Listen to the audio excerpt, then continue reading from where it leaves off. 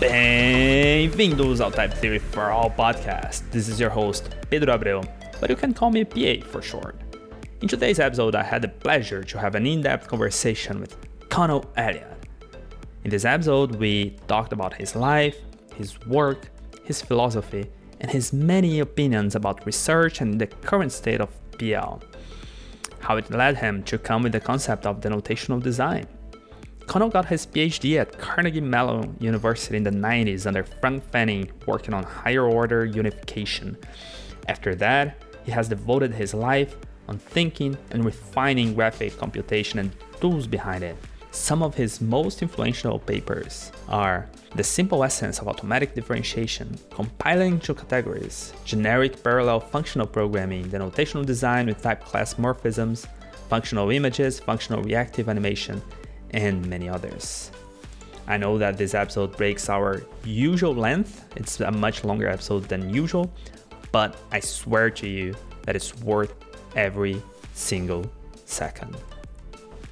Without further ado, let's get into it.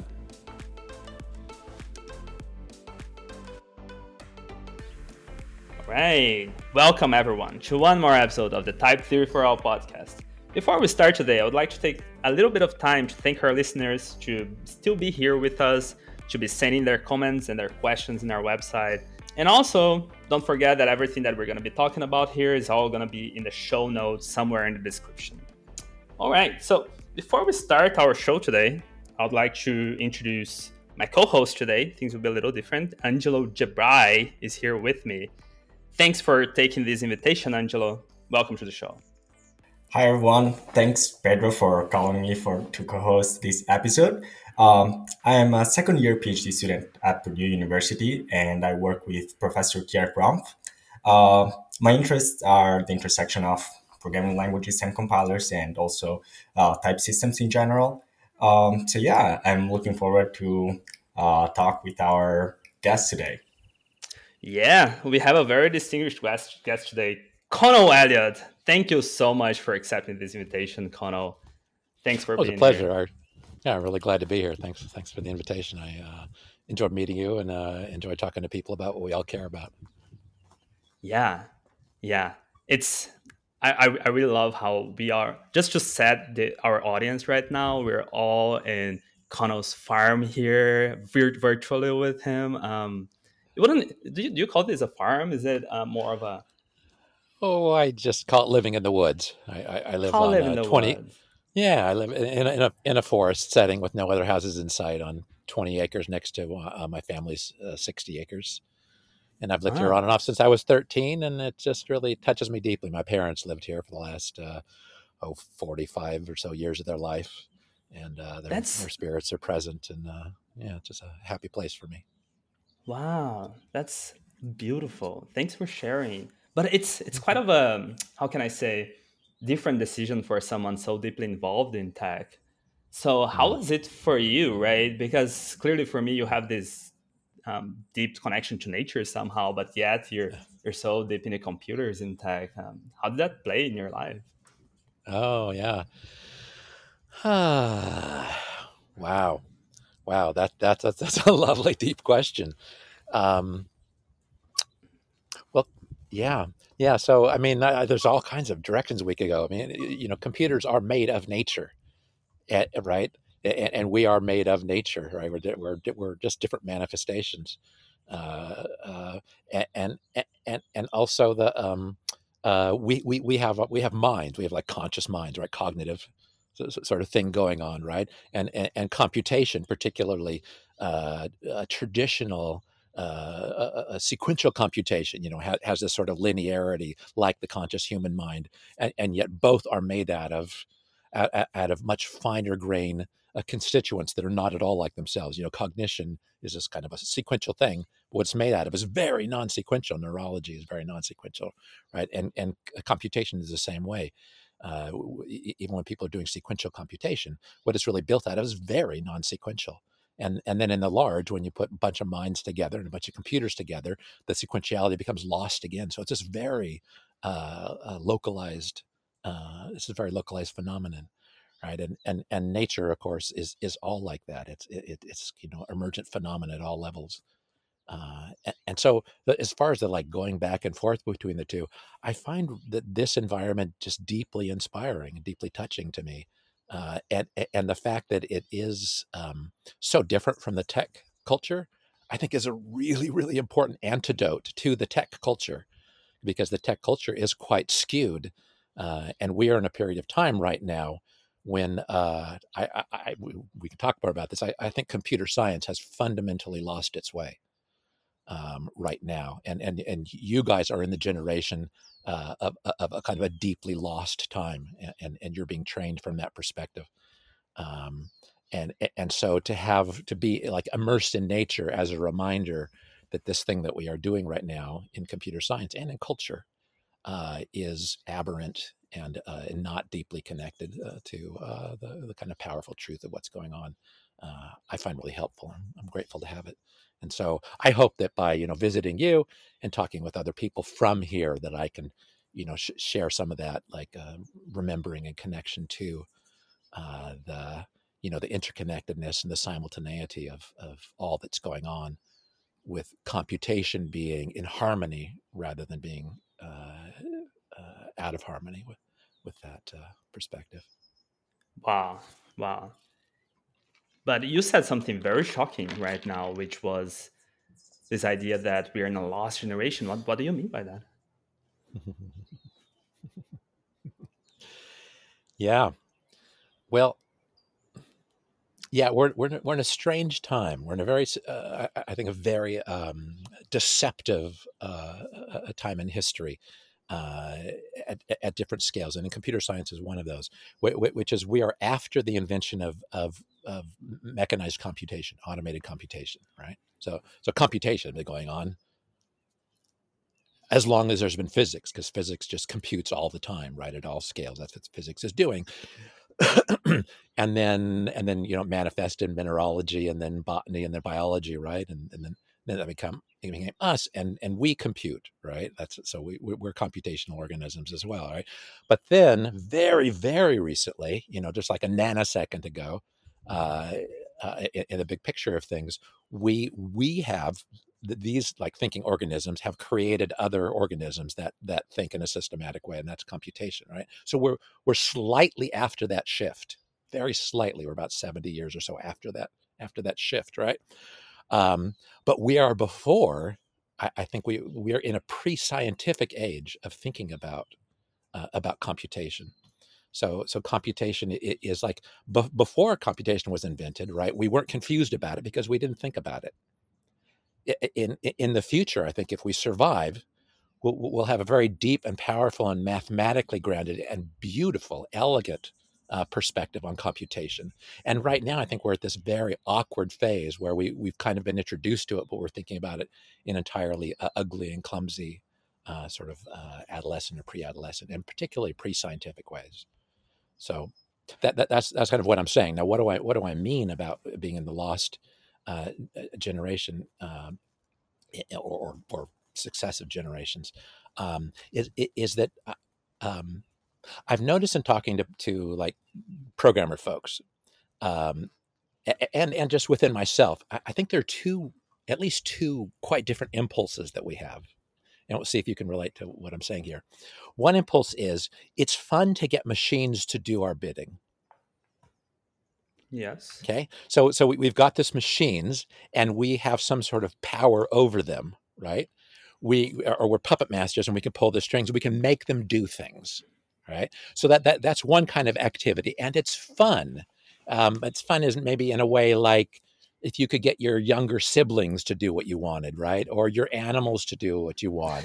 I mean, it's that kind of a fun thing, but it's ultimately not very revealing. It's kind of a big ego trip, right? It's not a very deep experience. It's not an interconnected experience. And it's addictive too. The more you do it, the more you want, right? That's Yeah, why we keep doing exactly. what we're doing.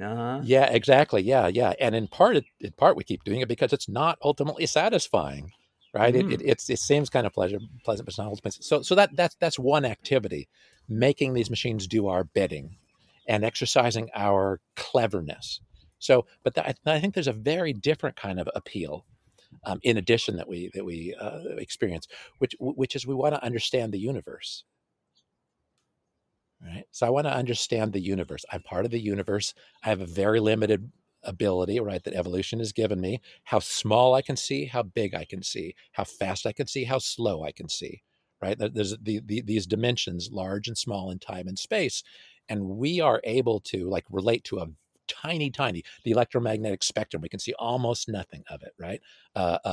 Audio frequencies, we can hear almost nothing. So we have this very, very small slice that we relate from, but we are in a huge universe, right? And we are curious creatures. So, we have historically, and particularly in the last few hundred years since science has come into being, we have found ways to amplify our ability to relate to the universe in the small and the large, and the fast and in the slow, right? So we have built telescopes in order to see much, much further, and see things that are much larger, and see things that are much longer ago. That's what telescopes are about. Microscopes allow us to see things that are quite close and that are very, very, very small, right? That we couldn't normally see. We have high-speed cameras that take very, very fast phenomena and then bring them to our level, right? And then we have time lapse, the opposite, right? That brings things, right?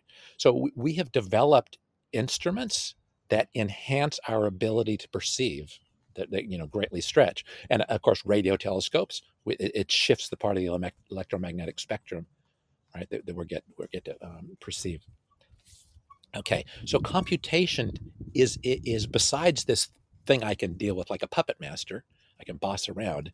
It is a tool that amplifies my ability to relate to the universe, right? To be able to perceive things in the physical universe and in the Platonic universe, like idea space. So for instance, right, you can write down the equation of a fractal in a few characters, right? But what do you really understand in doing so? You understand it at one level, but then with the computer, we can render fractals to high resolution, and we can move through them to the very small and to the very large, right? And we get a whole different relationship to them, right? So this is this thing. If we want to understand self-similarity or something like that, with fractals, with other fractal phenomena like ferns and so on, we can use this computational tool, and so that plays the same role as a telescope to outer space, or a microscope to microscopic organisms, right? To that kind of inner space, right? And so there are other tools like that. That to me is a very different kind of motivation and inspiration for computation. So like you've probably heard this saying. It was from Dijkstra. Dijkstra said, computer scientists know more about computers than astronomy is about telescopes. It's all about the tool. So yeah, exactly. So a telescope is something to look through in order to connect with truth that our senses have not been constructed to be able to take in directly. So we extend our senses, and that's what we're doing really well in this period of time since the 1700s. Since science has really taken off, 1600s warming up, 1700s really taking up, 1800s, it's just like exponentially growing. Yeah. So to me, that's a very different sort of relationship to computers than bossing them around. It's much more like a place of wonder and humility, right? Expansiveness, that kind of thing. It's not like this ego thing that's in charge. It's more like almost worshipful or something like that. It's a sense of like gratitude and wonder. And so I don't know if you relate to those two kinds of enjoyments of computation. I definitely do, because often enough, it feels like what we are doing is just, there's this expression in Portuguese that is basically brushing some bits, right? We take the bits and take them for a walk and to do interesting stuff for us, or just serving this for what? Just give me some results, right? But in a way, what you're saying here now, I understand a little better another stuff that we briefly mentioned before this episode and in our private conversation, which a lot for you has to do with the elegance behind computer science. Yes. How does that tie together here? Thank you. Yeah. Yeah. Elegance, I think it is my deepest value in computer science. And, and, and so, so I think what I mean by when I say that computer science is lost, basically we are in the dark ages of computer science, slightly after its beginnings and before its enlightenment, right? So we're in the pre-enlightenment phase of computer science and the pre-science phase of computer tinkering. So we're in a deeply inelegant, most people I think who deal with computers, who think about programming, including programming language researchers, I think are deeply mired in an inelegant way to think about computation, and and what inspires me and what I love to share with people and what I'm always exploring in my work, what it always is a kind of sense of play and wonder about what elegance can I get tuned into, right? Okay, so what elegance is. So Murray Gell-Mann, you may have heard him. He's a theoretical physicist. Um, he was a colleague of Richard Feynman at Caltech, and he gave a talk fairly recently on elegance and beauty in physics. And there's a deep question in theoretical physics, which is, can you trust beauty, and what's the role of beauty in physics? Okay.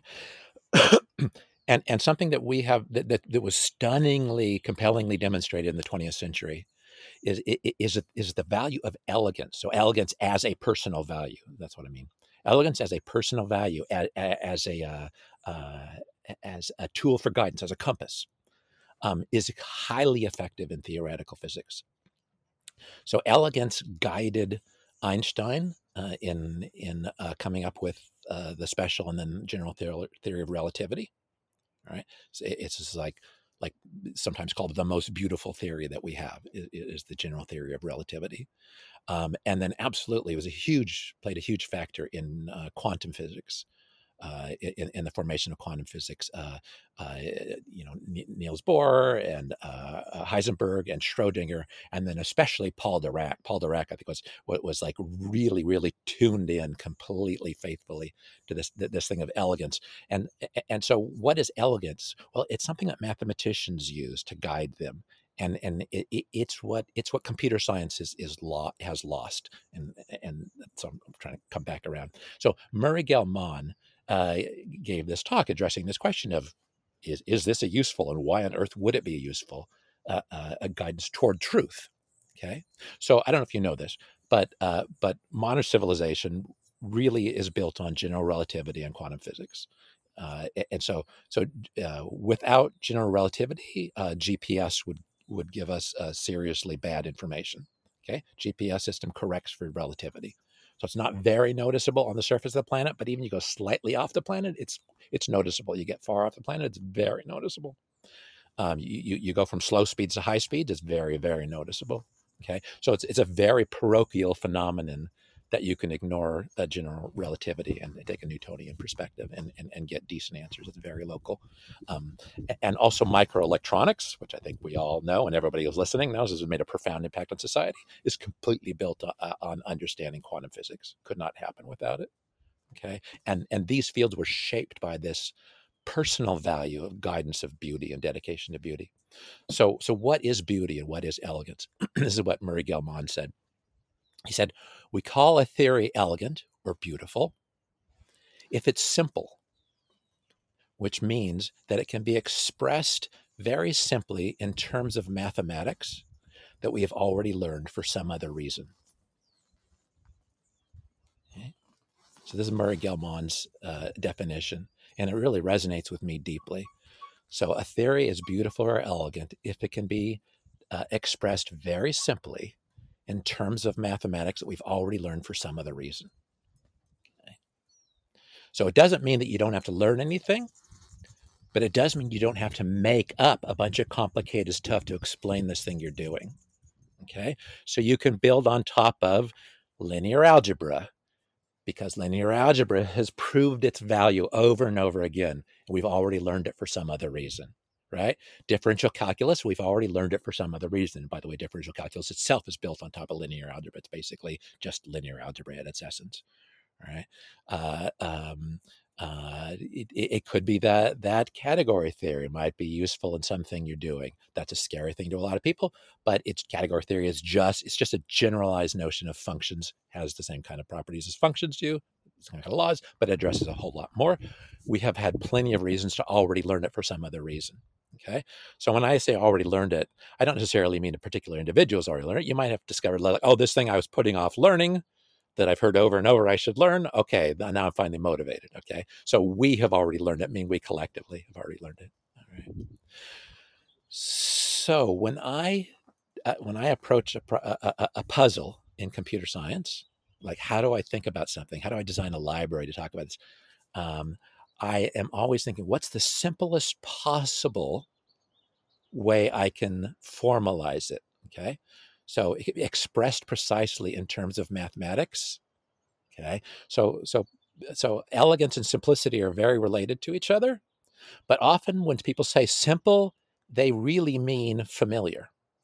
Okay, all right, which is quite different, and they also mean programmers especially, they mean it's familiar and I don't understand it, but in a way I'm familiar with not understanding anything. Okay, so like a Python programmer, right, may think Python programming is simple, but it's only because they have no idea what they're doing. Okay, that's a terribly harsh way to say it. Let me say that differently. Because they only have a very informal, intuitive sense of what they're doing. And if they made the world of Python programming precise, mathematically precise, they would have to see how complex it is. Yeah. Right. Exactly. A lot of what you're saying really resonates with some thoughts that constantly comes back to my mind, in the sense of you came back historically a very long time ago.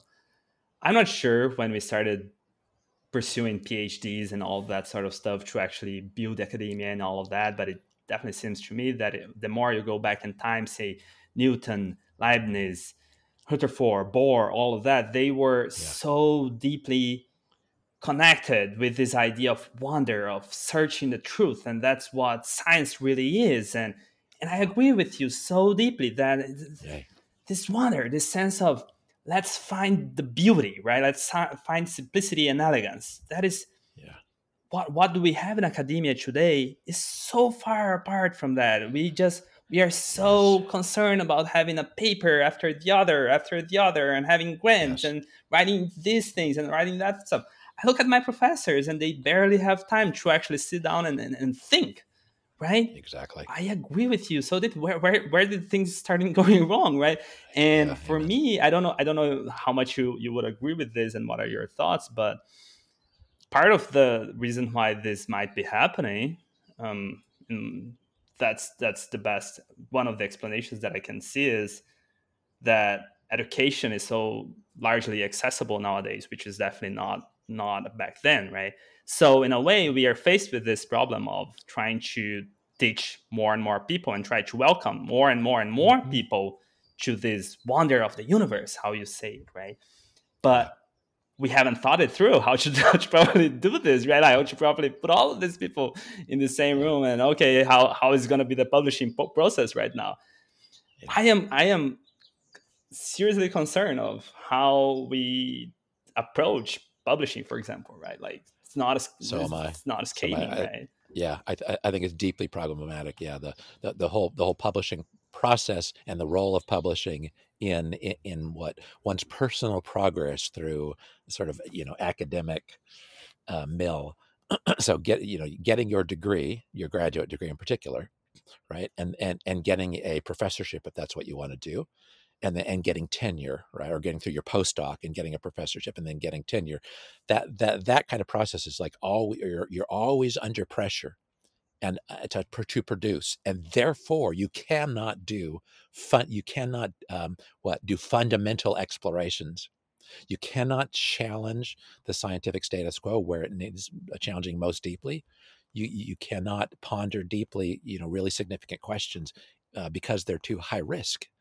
because you can't predict that you're going to be able to crank out some kind of result in time for a paper deadline, in time to get your paper count up, in time to get your postdoc and professorship and tenure and that kind of thing. Yeah. So, and I really suspect that this this kind of pressure is part of why we are in the dark ages right now, and that it's going to take something different to get out of it. Because the kind of papers that I see being published right now in, say, programming language conferences are not at all what I consider beautiful. They're kind of very incremental and mechanistic.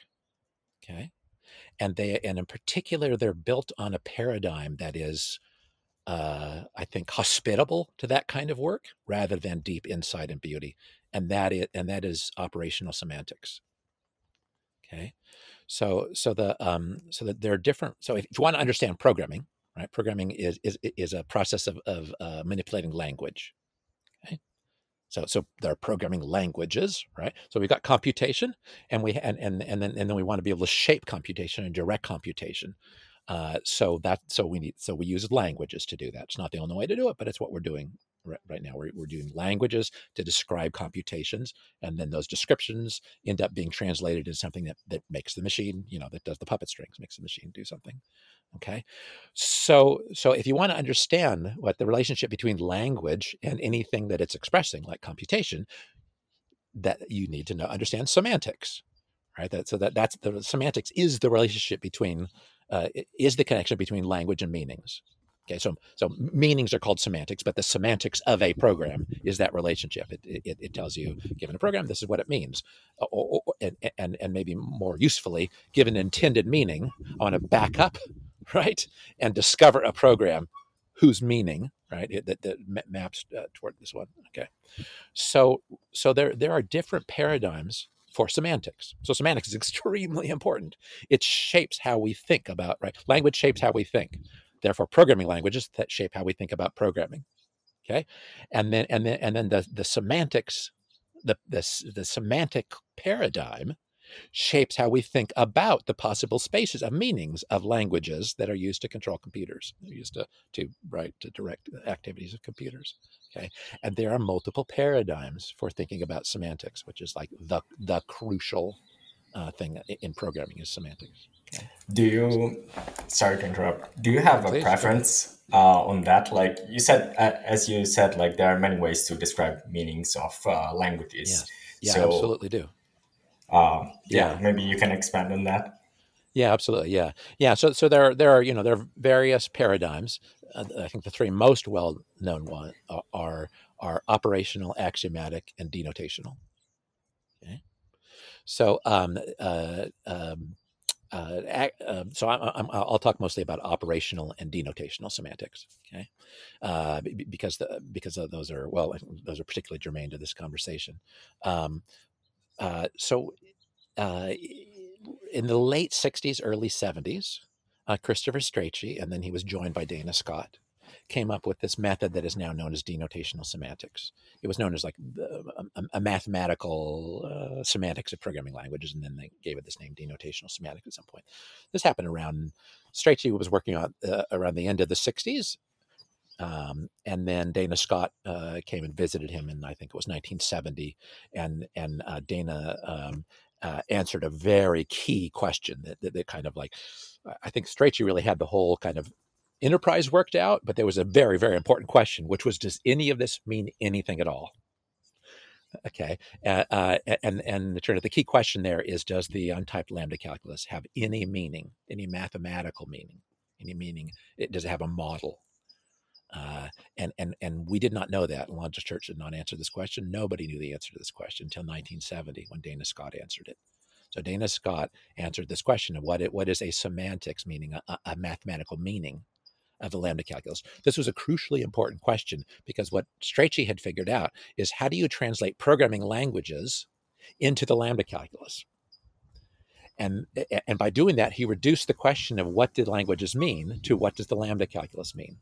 Now, at the time, a programming language, like lambda calculus, was definitely not a programming language. We didn't understand until Peter Landon, essentially, that lambda calculus was a tool you could use for programming. And it's not what Church invented it for. He invented it to encode higher order logic, to encode logics and higher order logic in particular, quantifiers. That's what lambda was for. It was to represent quantifiers in logic. Okay, and the higher orderness of lambda calculus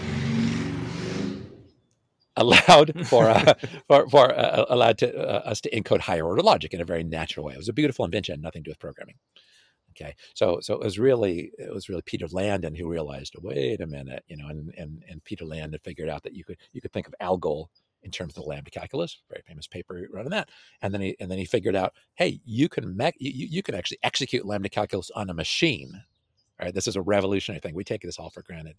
Okay, so but in 1970 at Oxford, there was this Strachey had done this work, which is you can take any language, which really meant an Algol-like language, okay, imperative sequential language, and you could translate it to the lambda calculus. So if you knew what the lambda calculus meant, you know what those languages mean. That's just by reduction, okay. But nobody knew if the lambda calculus meant anything. It was this mechanistic operational thing, because Church defined a set of reduction rules.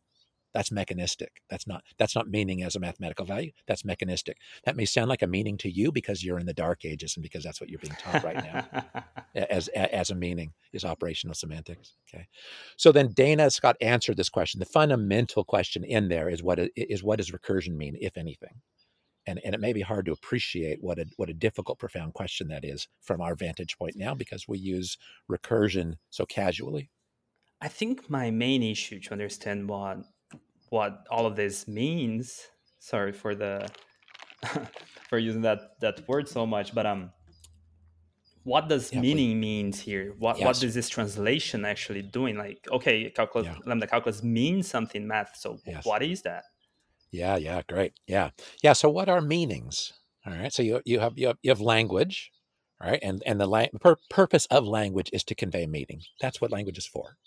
Language is a carrier of meaning. Right. Okay. So it carries it through time. It carries it across people. Right. After we invented written word, it carried it. Right. All of a sudden, as Neil deGrasse Tyson said, death could no longer silence us. This is a profound change, right, in the invention of writing. Before that, language was still quite useful. After the invention of writing, it was incredible. It extended the longevity indefinitely, essentially. Right, which meant our collective wisdom now gets to grow monotonically. So that's what language is. What are meanings? Okay, so we kind of have a sense of what languages are, and if you're a computer guy, you kind of know what it means to like make a machine do stuff. And then so you might think programming languages are to make machines do stuff. Human languages are for something else. But what I'm saying is no. There's really one notion. There's really one thing. Languages are for conveying meanings. Computation is incidental. Computation is a way to help us observe meanings. Telescopes let us observe stars and quasars and so on, right? We can look almost all the way back to the Big Bang now, right? And then especially with James Webb, right before that, Hubble. All right, and microscopes allow us to look at microorganisms, scanning electron tunneling microscopes. Let us look very, very, very small. X-ray diffraction, right, lets us look inside a nucleus of an atom. Essentially, you throw some mathematics on top of it, you can. That's not right. So that's what these tools do.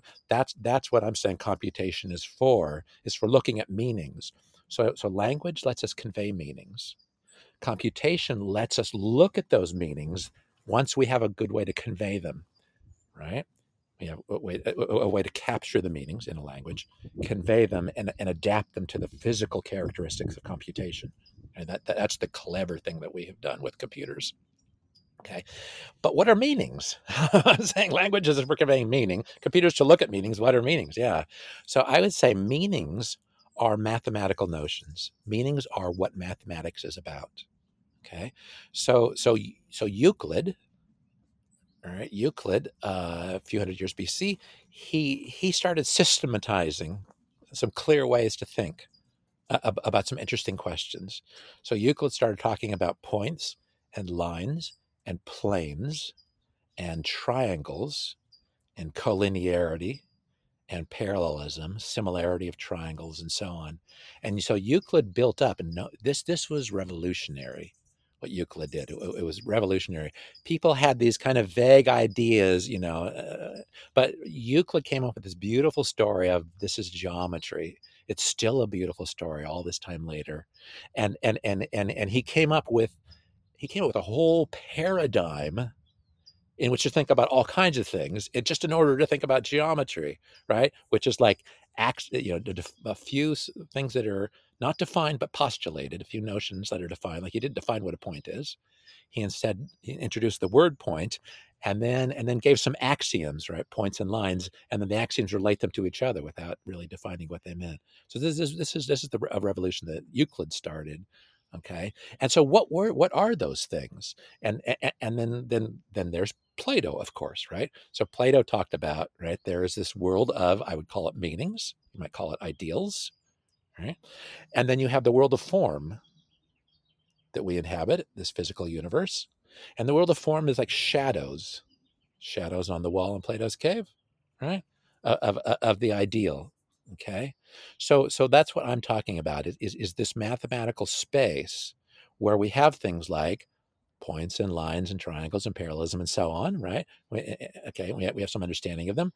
Much, much later than Euclid, we discover non-Euclidean geometry, like spherical geometry, right? So Lobachevsky and Bolyai and Riemann and Gauss, Minkowski, and then Einstein was completely essential to understanding general relativity with non-Euclidean geometry, right? So these are mathematical notions that they have like certain properties. You can define them very succinctly, and they turn out to be astonishingly useful in understanding the universe, and I mean the physical universe. Okay, and that is, at least to some degree, no, let me take that back. That is a profound mystery. Why is it that these mathematically well-defined things, and also why is it that we are able to be touched and inspired, right, emotionally, by this level of beauty, and also it turns out to be a tremendously successful predictor of physical reality. So like, I don't know if you know this, but Paul Dirac, right?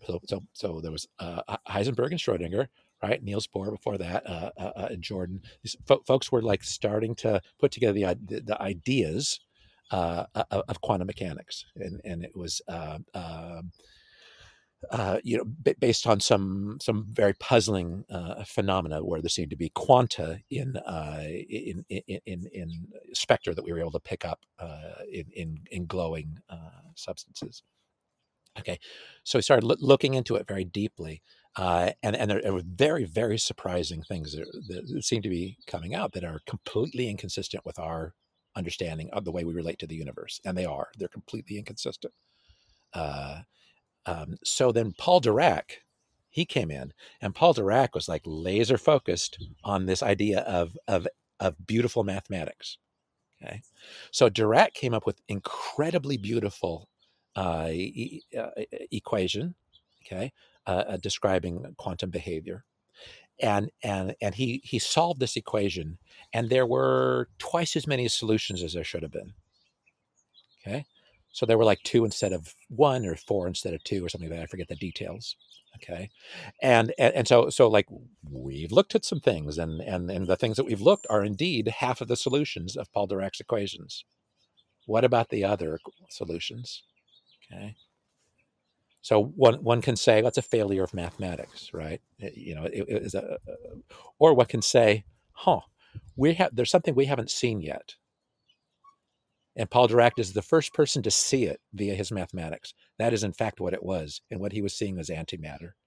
Antimatter was discovered empirically a year or 2 later, and is exactly those anomalous solutions to Dirac's equations. They are in fact reality. And I don't know if you know this or not. Yeah, go on. Do you think it would be correct to say that in a way what we're doing in mathematics is trying to describe truth, real truth? Yes. Things that are doesn't it's beyond you and me, right? Even matter. Yeah. I personally am very sympathetic with that perspective. I think that's a kind of a Platonic perspective, Platonist perspective. I think it's fairly unpopular these days. I'm a little embarrassed to identify with it, but the truth is, yeah, I'm a Platonist. I'm not sure whether I believe it as much as, it is a metaphysical perspective, I think. I don't know whether I believe it so much as at least I'm in awe of the success of that kind of fantasy, if it's a fantasy, story, if it's a story, or just mysterious truth. So whether or not there is this Platonic truth and we are somehow tapping into it, I really don't know. But I'm personally inspired enough to act as if, and then maybe we will understand later, why mathematics is so effective in understanding, the universe and in predicting. What do you mean by it's embarrassing nowadays? Like, what is the competing idea here?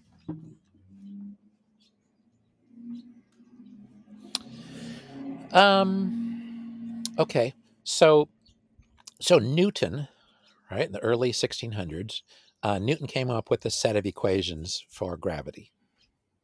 Okay, so not long before Newton, most of the literate world, almost everybody, believed that the world, that our Earth, our planet, was fixed in the center of the universe, right? And then there were the sun and the stars went around us. Okay, some stars exhibited, most stars just went around us in a fairly regular way.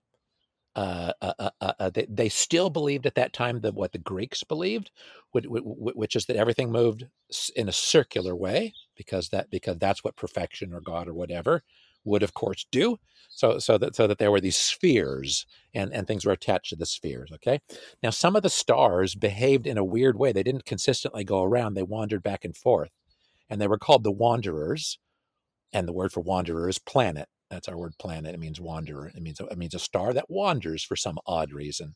Okay, there was this idea of how the universe worked, right? That this was the Ptolemaic view of the universe. The Earth is the center, the sun and the moon and the other planets go around. Some have peculiar behavior, but we can explain that by this thing called epicycles and so on, which explains how these funny orbits around orbits sort of thing happen. Everything's going around the Earth, but a few of them, the wanderers, the planets, have this extra weird thing they're doing. And then there was yet another adaptation that had to be made to explain the why they behaved like ellipses instead of circles. That's what we'd say now. Why orbits, which everybody since the Greeks know are perfect circles because that's how the gods intended it, why they instead act more like ellipses. People didn't say they acted like ellipses. They said they act a little weird and we need to fudge, we need to extend the explanation, right? So Ptolemy had developed a quite sophisticated explanation of how things move in the universe. Okay, Copernicus came along much later and said, "Jeepers, guys, there's a much simpler explanation. The Earth is not the center of the universe. It's a much simpler, and then all this complicated machinery could go away." Okay, so that was revolutionary and heretical and punishable by death. And that's the trouble Galileo got into. All right. Galileo was the first person to look through a powerful telescope in nature. He was the first person to see the moons of Jupiter, I think it was. And once you see the moons of Jupiter going around Jupiter, it's like, wait a minute, I can tell from here they're not going around the Earth, right? They never leave my right? So there are things that don't go around the Earth, huh? So that was part of the unraveling, and it's because he had a telescope. Like we have computers, it's the same thing, right? Except he made good use of his, and we are wasting ours. This is what I'm claiming. We can come back to it. Okay, so I might have lost the thread of your question a little bit. So the idea of the question is that I asked if we can look at mathematics as some sort of search of truth, and you were. Yeah. So right. So anyway, yes, Newton. So Kepler came up with a beautiful system of a better understanding of orbits, which is they are ellipses, not circles. Okay, we didn't know that, and we didn't have to know it because we didn't have telescopes, so we weren't able to see that we were wrong. Okay, and we could explain away, some certain things. Once you have a telescope, you look. Nothing's a circle. Some things are closer than others, but nothing goes around in a circle. And people started like Tycho Brahe. People started making very detailed measurements. There were a few people who devoted, tremendous periods of their life to make very detailed movements. Then we got much more precise data, much more precise data. Herschel Father and son were part of that as well. So anyway, so Kepler, he discovered these like planetary laws, and it's that planets move in an ellipse, not a circle. And moreover, they sweep a planet, and I don't just mean a planet. The moon does this around the Earth too. Sweeps out equal areas in equal times. Kepler figured this out. Okay, so Kepler came up with a quite beautiful. I was going to say explanation, but that's the wrong word. A quite beautiful picture about planetary motion, but it wasn't an explanation because he didn't say why. Okay, so now Newton comes along, roughly contemporaries. So now Newton comes along, and Newton explains why planets move in an ellipse. Okay, and it's a completely different explanation. It's closer to an actual explanation, and it is with his formula of gravitational attraction. Okay, so it's very elegant, very short formula involving two bodies, their masses and their distance from each other, and a gravitational constant that had to be introduced. We call G these days, right? And it's got to do with. So it was a very simple formula, and if you use that formula, you can deduce what Kepler said. Okay, but it explains it. It doesn't just observe it. It doesn't just like say, here's a beautiful succinct description. It's more of an explanation. Okay, and it explained other things, not just what Kepler could explain. Explained other things too, and Newton had the profound. Transcendent insight to realize that it wasn't just about bodies in space orbiting each other. It applied at all scales, everything, everywhere, at all scales, including how bodies fall to Earth. Okay, so that was a tremendous advance, and it was very successful for a few hundred years. Okay, but just like Galileo's telescope, right, allowed us to see that the Ptolemaic view of the universe was wrong, very, very wrong, right, and had to be transcended, thank goodness, right? In the time after Newton, we developed more and more sophisticated, more and more sensitive instruments. I think that's what we do as human beings. That's what we're good at. We get curious. We reach the limits of our ability to observe, and then we use our cleverness to enhance those limits, to go beyond those limits and observe more finely. And so Newton's theory was quite successful from 1620-ish, I think it was, until the beginning of the 20th century, when we started observing inconsistencies. Okay, but it was tremendously successful up until that point. Neptune was discovered via Newton's formula because Uranus, the planet Uranus, exhibited some behavior that was inconsistent with Newton's theory. Was Newton's theory wrong? No, there was a planet we didn't know about called Neptune. We discovered that planet by using the difference between what we observed about Uranus and Newton's theory. It suggested there may be another planet. We figured out where that planet would be, got a telescope, looked at it, and there it was. This is what a successful scientific theory looks like. But then the beginning of the 20th century, there were other discrepancies that had to do with the planet Mercury, what we were noticing, and we were not going to resolve that dilemma, that anomaly, within the Newtonian paradigm. And this is and Einstein's paradigm does explain it. And in fact, that is exactly what validated Einstein's theory is being able to get a really good look at Mercury during a solar eclipse. Okay, so what happened is we refined our ability to observe until what we observed was incompatible with the theory. Okay, and that led to a scientific crisis. This is what Thomas Kuhn talks about in the wonderful seminal book, The Structure of Scientific Revolutions. Right? We have a theory. We band together as a community. We explore the theory. We really try to stick with it. Eventually, we reach a crisis where we are able to observe things that we cannot reconcile with this paradigm, and then there's a crisis, and then yet still people are still unwilling, right, to abandon their paradigm almost always until they're offered some security blanket of another sort of paradigm. There are a few people who are willing to go into an unknown space and say, I thought I knew, I was wrong, I don't know. Now I'm in a period of receptivity, a kind of a feminine receptive, right? A sort of a yin space rather than a yang space. I'm now open in a way I didn't think I needed to be open, right? I'm taking in, I'm contemplating possibilities. Maybe I meditate more than I used to. And then eventually another story emerges. And this is what Einstein is one of many, right, people to enter that space and find a radically different picture. And what Einstein found is there is no such thing as the force of gravity. The thing that Newton explained and formulated and made precise, which is an exact formula for what the force of gravity is at every point in space. Einstein realized it does not exist. It's always been a fantasy. There is no such thing as a force of gravity. There is the curvature of space-time. There is no force of gravity. There is instead a curvature of space-time. It's a completely different paradigm. And he was right and Newton was wrong. And when I say that, what I mean is that Einstein's theory is able to explain much, much more than Newton's. Okay, as we've refined our ability to observe, we have so far not, as to my knowledge, gone beyond what Einstein's theory is able to explain. We've gone far beyond what Newton is able to explain. Someday, I believe we will go beyond what Einstein's theory is able to explain, and then that will be a crisis, and we will move forward.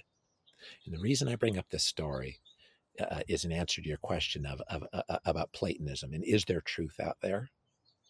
And I do not know whether there is an ultimate truth, and each of these steps brings us closer. This is an unending exploration. Is there a limit here? I really don't know. I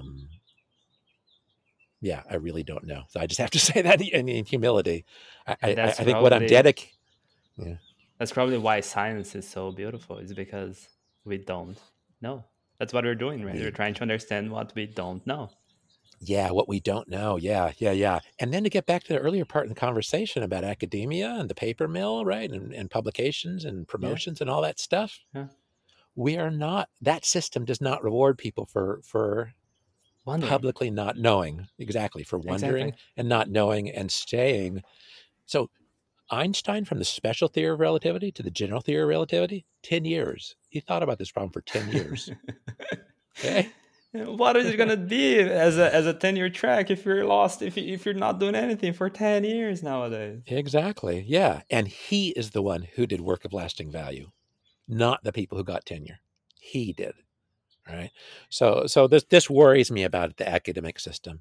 And when I look at what is being published, and coming back to denotational and operational semantics, okay, I'll be coming back to this question.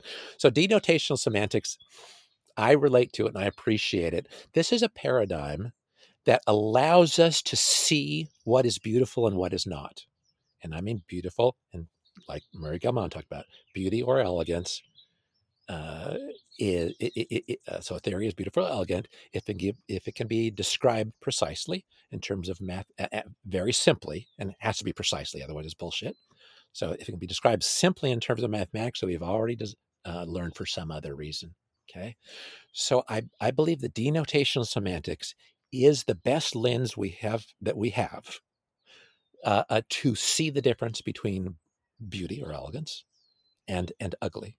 Okay, so between the simple and the complex.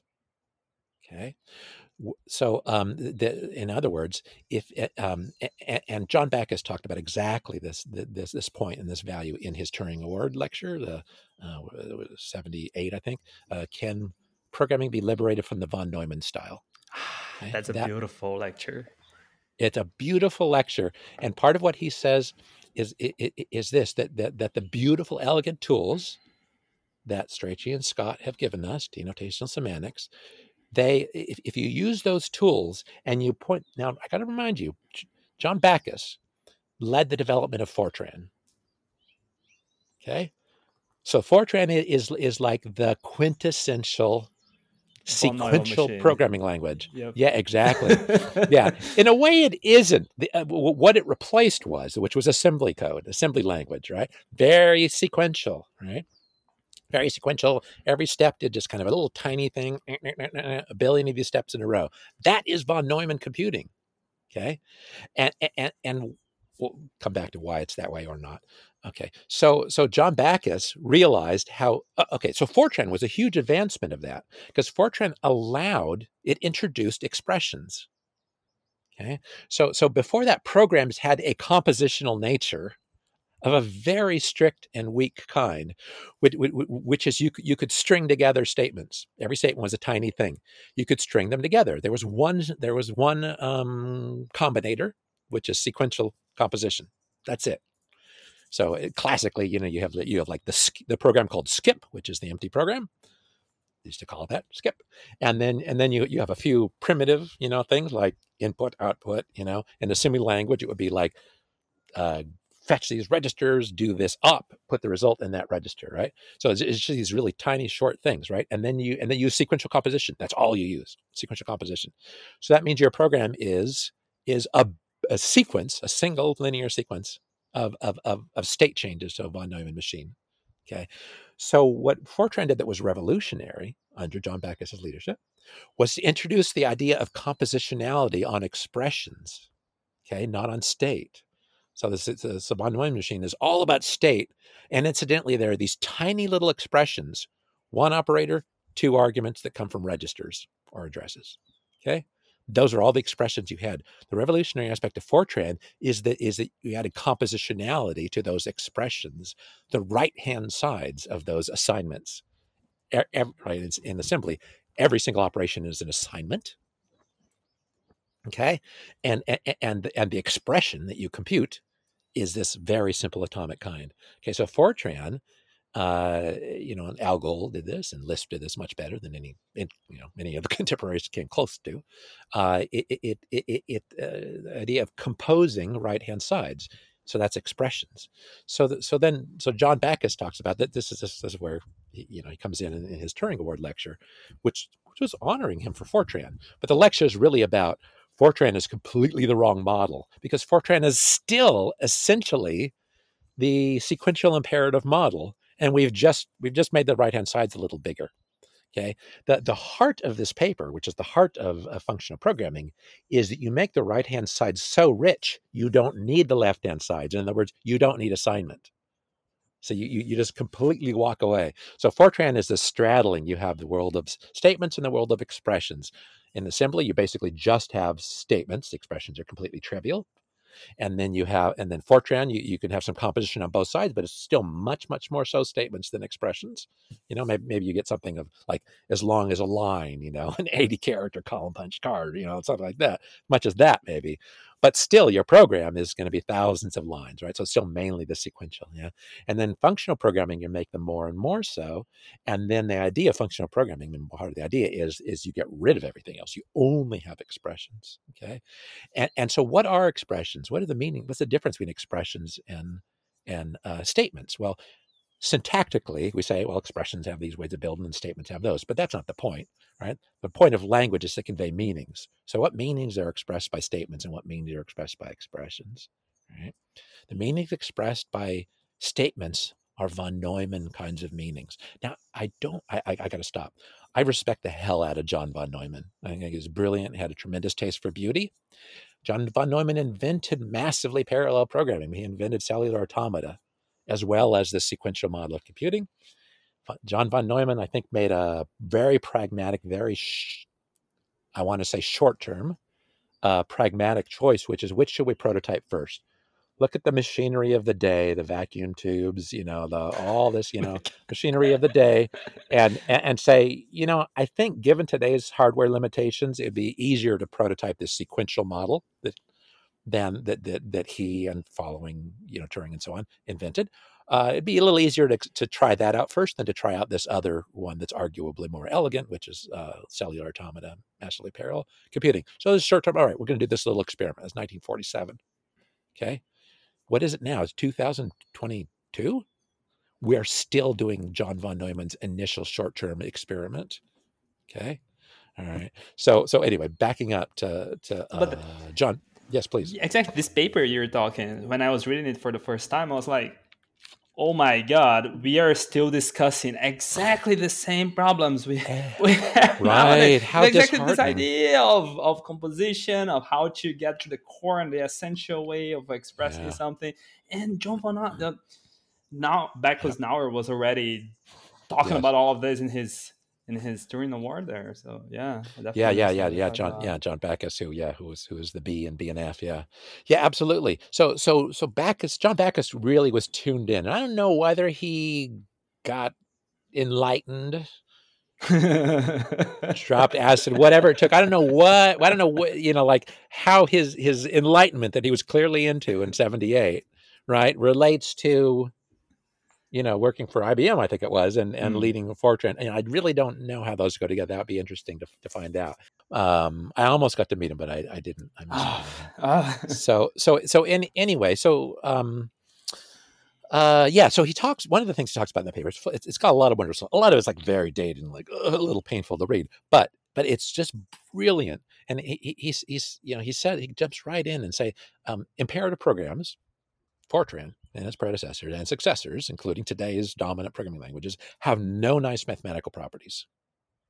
Okay, they're built out of these two worlds, the statements and expressions. In other words, von Neumann actions, meaning state changes, right? So the von Neumann model is you have this thing they call the store. That was a historical term. We now call it memory or something like that, or state. You might call it if you're a little bit sophisticated. If you're a PL person, you might call it state, but they called it the store at the time. And it was this big bunch of stuff, big unstructured bunch of stuff. And then you have a zillion instructions that are zinging, like ping, ping, ping, ping, ping, making tiny little changes. And computation somehow, or problem solving, emerges somehow out of this, right? Out of this bizarre, kind of ping, ping, ping, ping, ping, to state, right? What the essence of what functional programming was trying to get at, and what I believe the functional programming community has almost entirely forgotten and lost. Okay, it was a beautiful, very different vision. And this is what Backus was tuned into by the time he wrote this Turing Award lecture, which is a very different way to think about it. Which is that there are mathematical things. He talked about like the what did he call that? Word at a time programming. That's a phrase he used in his Turing Award lecture. So von Neumann programming is this like word at a time programming, which you might even think was bit at a time, but let's say word at a time, which is we're going to kind of grab one tiny little thing, do one operation, and stick it back. Then we progress to the next instruction. The instruction pointer moves, ding. We get another instruction. We find one little word. Ding, ding, ding, make a little, hit it with a hammer, and you stick it back, right? And you do that over and over and over. Like, what insight could you possibly gain about the universe by doing that? That's the model of computation, right? That's word at a time programming. And he talked about the von Neumann bottleneck. There are two von Neumann bottlenecks. One is the physical one, which is still one of the main reasons computers are so slow and so inefficient and a danger to the planet. They generate so much heat. It is this back and forth to physical memory. There's a tiny, tiny little tube, the von Neumann bottleneck, between computation, the CPU, and memory. And every instruction goes like maybe 4 times, right? I got to go and get the instruction, come back. I got to then decode the instruction, and then I got 2 more pieces of information maybe, right? Come back and forth, and then I get an answer. I got to go back. How many times did I lost count? 5 or 6 or something like that, right? Every tiny little instruction. So that's incredibly inefficient in terms of physics, okay? And it's incredibly inefficient mentally. And this is maybe more, like we can afford the machinery, but we have very small, limited brains that have to fit in skulls that have to pass through a woman's pelvis, right? Without killing her and killing us, right? So this is a very severe constraint, all right? So this is a picture I got from Leonard Shlain in a beautiful book called Alphabet versus the Goddess. Highly recommend this book, Alphabet versus the Goddess. He talks about the crisis of the small pelvis and the crisis of mental development of human beings, why we have long childhoods and so on. Mm-hmm. So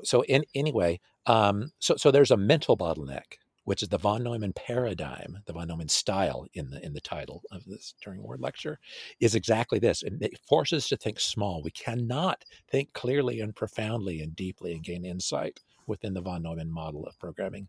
The von Neumann model of programming is still the dominant model of programming. Okay, operational semantics, which is mainly what PL people are taught, essentially mirrors this weakness. It's an essentially sequential and mechanistic way of thinking, which is not rooted in beauty. It's sort of fundamentally sequential, whereas computation isn't.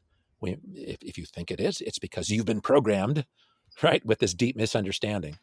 Okay, computation is no more sequential than the universe is. Some people think the universe is sequential. I can't imagine anybody but a programmer thinking that. But the universe isn't, and of course computation can't be because it's made out of the universe, right? And in its role of solving problems, those problems are mathematical things, they're not sequential either, right? So anyway, this Turing Award lecture for me is really about breaking out of the von Neumann bottleneck, the spiritual, mental, cognitive, right, philosophical bottleneck, and getting back into this programming not a word at a time, but very large, powerful notions at a time. And his focus was functions. So what the work that he was describing, which was his work after Fortran, was a style of programming you might call functional, or he used the word applicative more than functional programming. But it's roughly equivalent. And the things that are manipulated there are not words, they are functions. Okay, so what is our programming for, or what are the mathematical things that we're going to denote? In other words, what are the meanings of them? Well, a lot of possibilities, but one, and the one he focused on, is functions.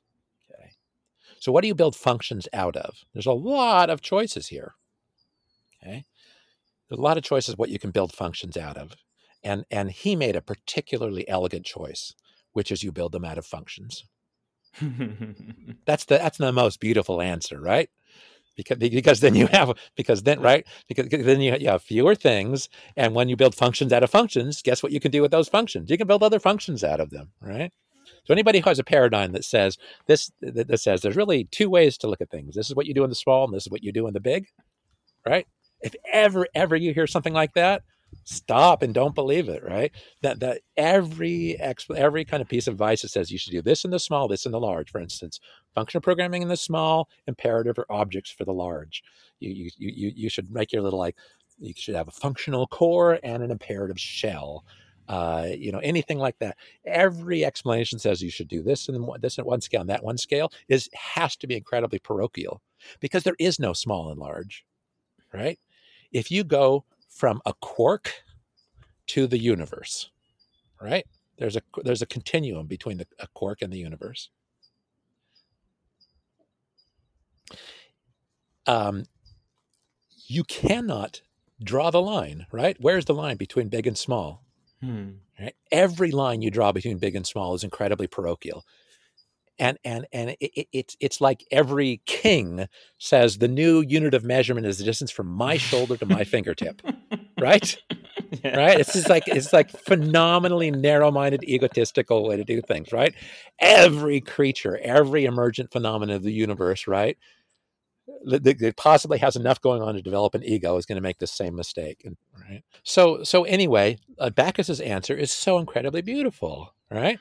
Yeah. What do you make functions out of? Other functions. It's the only answer that's not parochial. It's the only one you can come up with, all right? Because otherwise you have something for the small, and then you put enough of them together, you get the bigger things, which are functions, right? And that's what the von Neumann model does.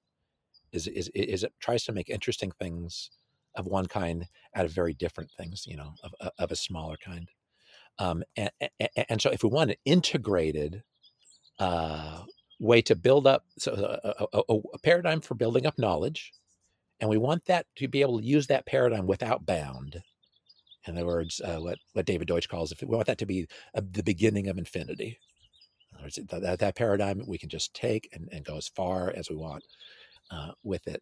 Then it needs to have this kind of internal consistency, this kind of it needs to be a loop in a sense.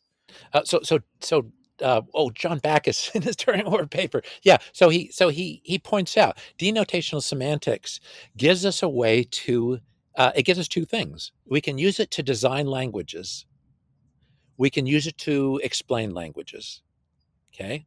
And he says it's kind of surprising, and I think he means disappointing, and it is to me personally, that so many computer scientists are satisfied with using these beautiful tools from Chris Strachey and Dana Scott to merely explain existing languages, okay, rather than design new ones.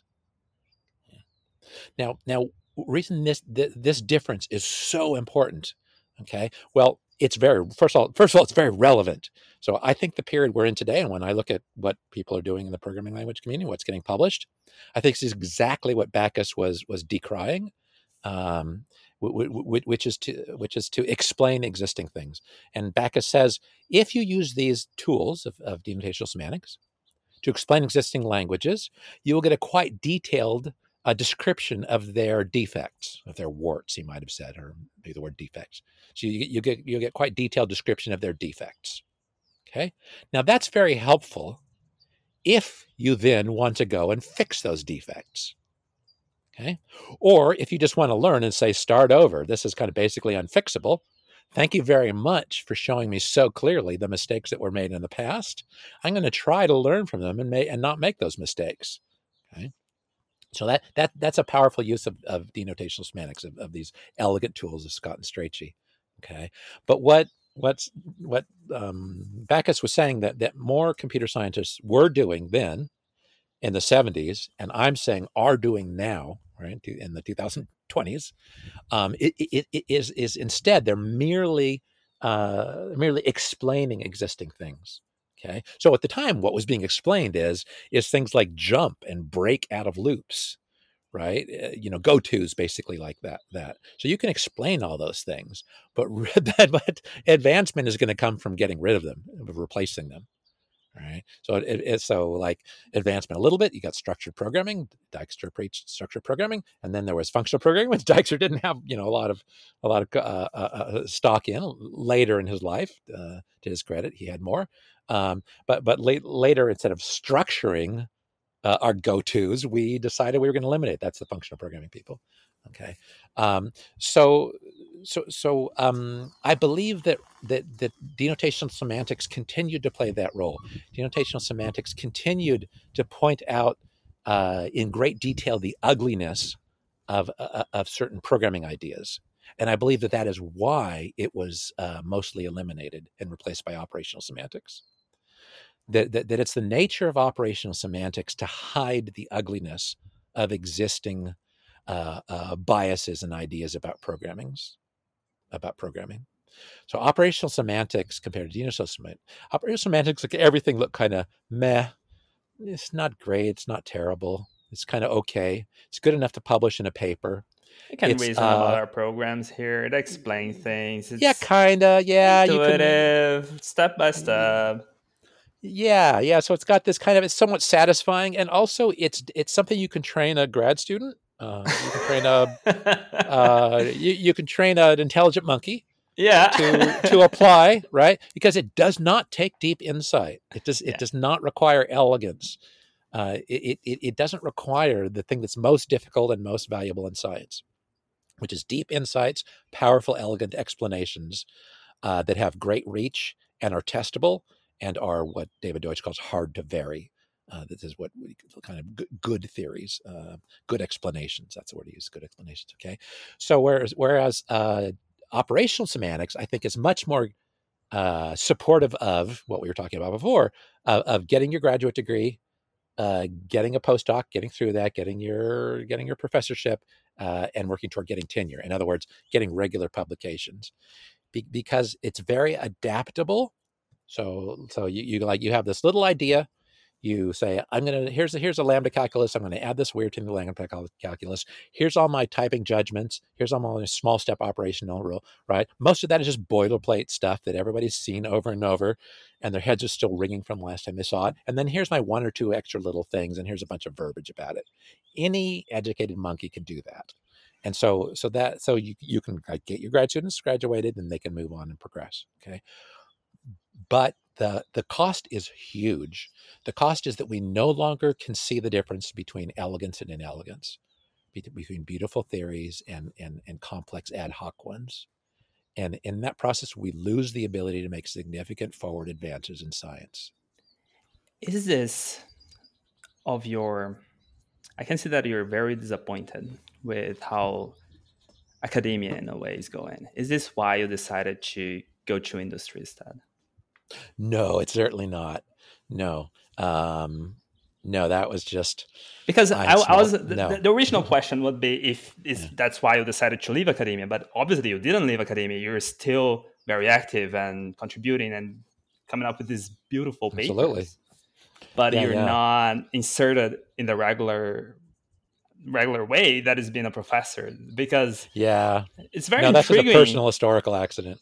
It's intriguing to me that someone in the industry is still publishing such insightful work. There's something going on here. That's what I was so intrigued, right? Thank you.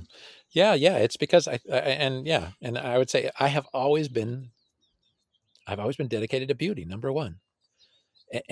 Well, two things: truth and beauty. That sounds so cliche, but I really mean it. I mean, these are my values: truth and beauty. So honesty, and so to me, denotational semantics is it's the most powerful tool I know to make the distinction, okay, between beautiful and not beautiful, okay, and it tells the truth about that difference, okay. Operational semantics makes everything look kind of, some are a little uglier than others, some are a little prettier than others, but it kind of evens out everything, right? So the beautiful stuff becomes uglier, the uglier stuff becomes less ugly, okay, but it's not the truth. The truth is the ideas are beautiful or they're ugly. In other words, like Gelman said, they can either be expressed succinctly in terms of mathematics we've already learned for some other reason, or they cannot. Okay, and that we should, right, that give us deep insight across fields into the nature of the universe. So to me, this is why denotational is so important, because it is our reliable guide to what's beautiful and elegant. And beauty and elegance are, as the theoretical physicists have discovered, are tremendously valuable guides to what is a powerful way to understand the universe, and for computation, that's not only the physical universe but the universe of ideas. Is this why you decided to not go into being a professor, tenure track, and all of that? Is that No, not at all. No, I didn't really decide not to. No, it was a personal thing. By the time I finished my PhD, I had 4 children. Oh. I have 4 kids. By the time I finished my PhD, I had 4 children. I went to Carnegie Mellon University. I'm from California. My wife and I were both from California, and we wanted to be near their grandparents. I felt bad about having my kids away from their grandparents, during the tiny young years, which are such a special time in that's a person's beautiful life. And I made a few applications and didn't get accepted, and I went into industry. That's a really kind of a historical accident. Yeah. Very interesting. So because as I mentioned, it's very intriguing to me that someone in the industry is so actively being part of the academic community, because it doesn't seem to me that in the industry you have what's the right word? You're not rewarded for doing it, right. in a way, are you? Yes. Yeah. No. Occasionally, in some contexts, I was lucky enough to be at Microsoft Research when it was in its heyday. I'd say it's it's kind of the best years. That's just good luck, and they really did value good publications. On the other hand, I was a real oddball there. I mean, there was nobody else who was interested in functional programming. This was well before Simon Peyton-Jones joined, and a few other people. And I was in Redmond, and the kind of programming language theory people, they started mainly in Cambridge, and then later showed up in Redmond. And I was actually in the computer graphics group, and so I was way out of touch. Computer graphics people have this bizarre. They have this bizarre condition of writing papers that are full of beautiful math, and then translating those math into terrible, ugly imperative programs, essentially torturing code, and somehow it's not part of their development to realize that math is programming. Programming is math. Programming is just a subset of math that is executable by physics. And so it never occurred to them that their beautiful equations could be their programs. They were instead two entirely different sorts of things. So I was very much an oddball, doing my own thing, and I appreciate the support that I got while I was there. But I think it was never really while I was there the value of the kinds of questions I was asking. It wasn't in sync, I think, with the values. So no way you almost ended up working with sorry, I know this is not the truth, but it sounds like you ended up doing graphics programming out of spite of the horrible programming they've been doing, right? Well, not really. But yeah. So when I went to grad school, so I was a math undergrad at the College of Creative Studies at UC Santa Barbara, which is a lovely, nurturing, inspiring, wonderful environment. There were like 10 math students out of a college of 100 students in a university of 14,000. It was a perfect environment for me. So I'm very grateful for that experience. And then I went to grad school at Carnegie Mellon in computer science. And I liked computer graphics because I always liked geometry. I liked beautiful math. I always liked math. I always liked geometry. I used to hand build polyhedra. This is like gorgeous, complex polyhedra I learned about from a priest. I think he was Order of St. Benedict, Father Magnus Winninger, a wonderful human being who published these books on polyhedra. It inspired me when I was in high school. And then some of my first programs were programs on a plotter, an XY plotter that actually moved a physical pen around, would draw outlines of polygons in meshes in what they call nets that then I could score with a straight edge and a fine point something or other, pen or something, and fold up into beautiful polyhedra. So that was just like something that inspired me. And then computer graphics was a way of visualizing it. Yeah, so again, this theme, right? I used computers the way that Galileo used a telescope, right? The way that Crick and Watson used a microscope, for instance, to be able to see something I couldn't see, right? That I cared about, that touched my sense of beauty. Yeah. So that I was really interested in computer graphics, and there was some good work going on at Carnegie Mellon. I went to the library at UC Santa Barbara and found some papers. Like, oh, there's some good work going on in Carnegie Mellon, so sign me up. And I got accepted. That's not what your thesis is about, is it? No, not at all, not remotely.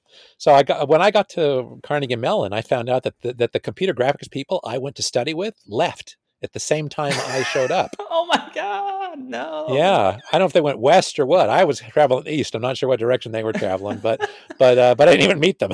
We missed each other. That exchange happened over the summer. So I found myself at Carnegie Mellon, like a couple thousand miles away or whatever it was from, family and so on, in a place where there was no computer graphics going on, which is what I wanted to do in grad school. So I had to find oh my God, what do I do now? And I brought my wife and my very small child, firstborn, and there we were. So anyway, I had to look around, and eventually I just found there was a group in reasoning about programs, program transformation, program derivation, how to think systematically about moving step by step from something you might call a specification, something you might call more of an implementation in a semantics preserving, some people call it correctness preserving way. And I was really fortunate that was that perspective of I got immersed in, and that was my PhD work came out of that. And that experience, that immersion, sensitized me to the idea that programs don't come from nowhere. Okay, programs, there is a path from beauty and clarity to programs. Okay, so programs, we might want them to be efficient.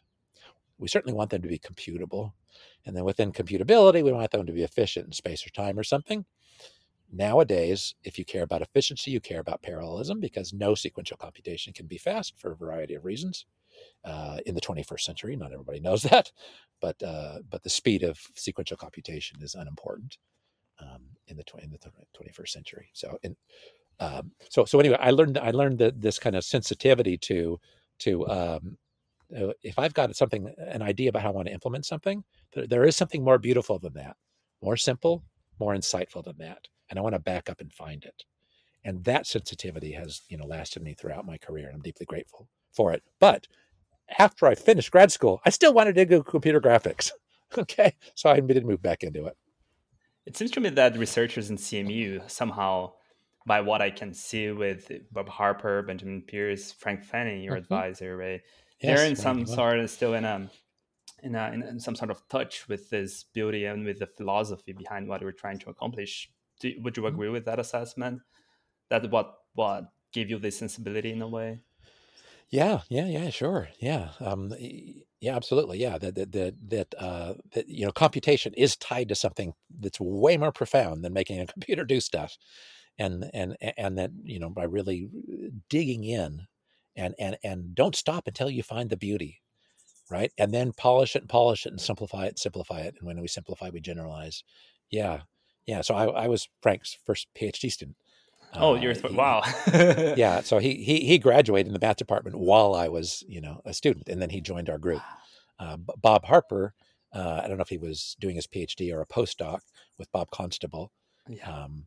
Were you a student of Bob Constable? Did you take that class with Perl? No. But what I was going to say is that Bob, when he finished, doing New Perl, working with, he joined our group at CMU. So that's how I met Bob. Was he joined our group? Yeah. Dana Scott was my co-advisor for a while. John Reynolds was just tremendously wonderful, brilliant man and a wonderful human being. Was a co-advisor, and Frank was a wonderful advisor to me. I've always been deeply grateful. Yeah, to Frank. So yeah, I think they were really in touch with something, and rubbed off on me, and I'm deeply grateful. and then I still wanted to be computer graphics, for goodness sakes. But by that time, I had been sensitized, right? Plus, I had been a math undergrad, and math really is comes out of this aesthetic of beauty.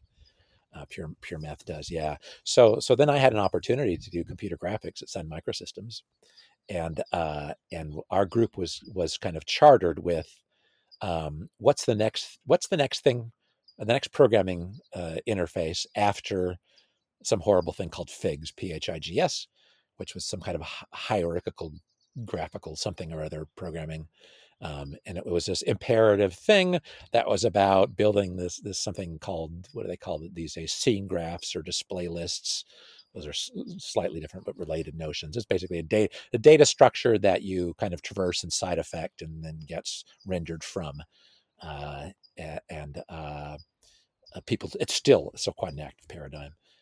And so we were sort of tasked of, what comes next, but in a very open-ended way. We weren't told what the answer was, just the question. And so I got to do computer graphics, which I had wanted to, and I had a fairly, wide open a field. And when I started looking at it, I also had learned functional programming, and by that time typed functional programming. So I got to play with Lisp as an undergrad, but then I got into ML, which is richly polymorphically typed, as a grad student. And so I thought about graphics from a point of view of a nice type system in mind. But even more importantly, I had been exposed to denotational semantics. So I took a class in denotational semantics from Stephen Brooks, and of course Dana Scott was right there, co-inventor, and it was a revelation to me in grad school, denotational semantics, because it so matched how I thought. Meaning of a language should be independent of any particular machine, including programming language, but also independent of the idea of a machine. So not just a virtual machine, right? And so to really understand language, or understand what we're trying to say with language, we have to think about these meanings, and then anything worth doing is worth doing compositionally. So if we're going to think about meanings, we should think about them compositionally, and that's denotational semantics.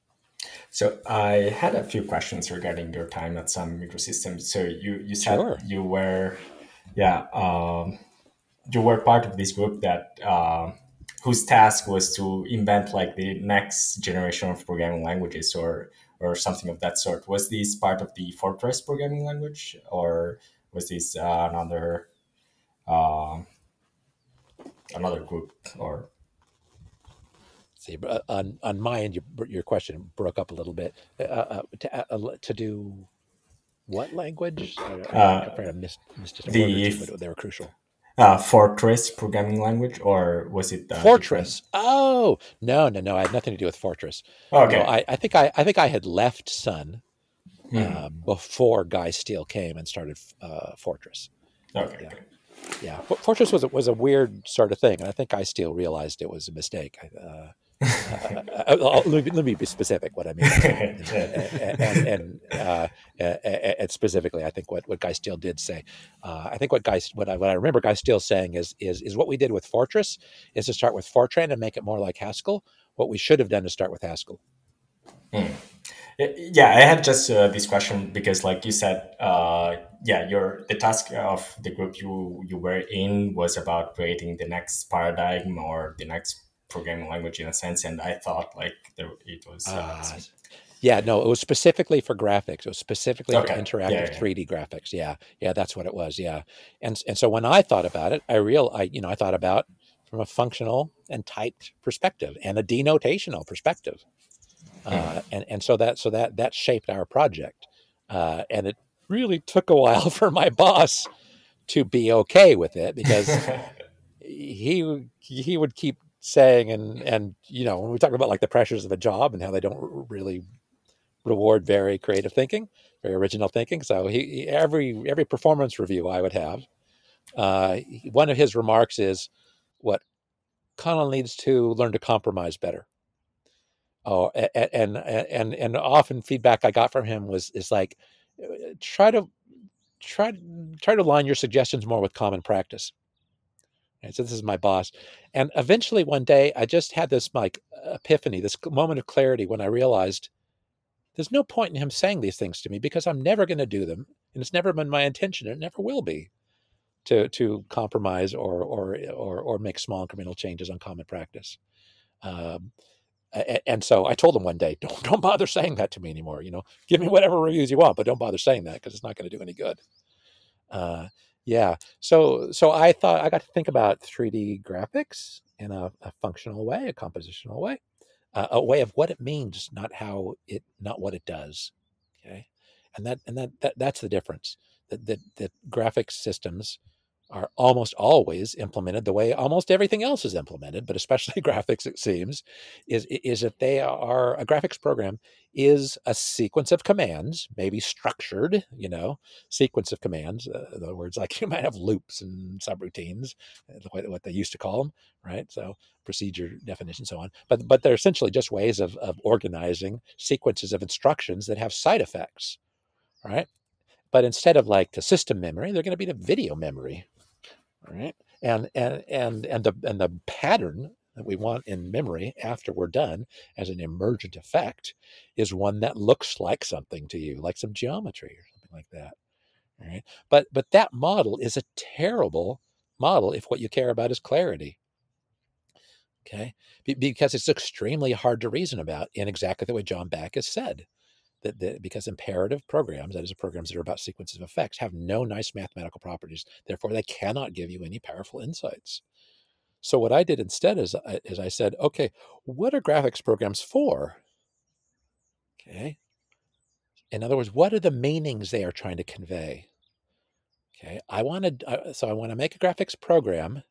It's because I want to help somebody look through a tool at something they are interested in. Okay. So I'm trying to invent a telescope for something.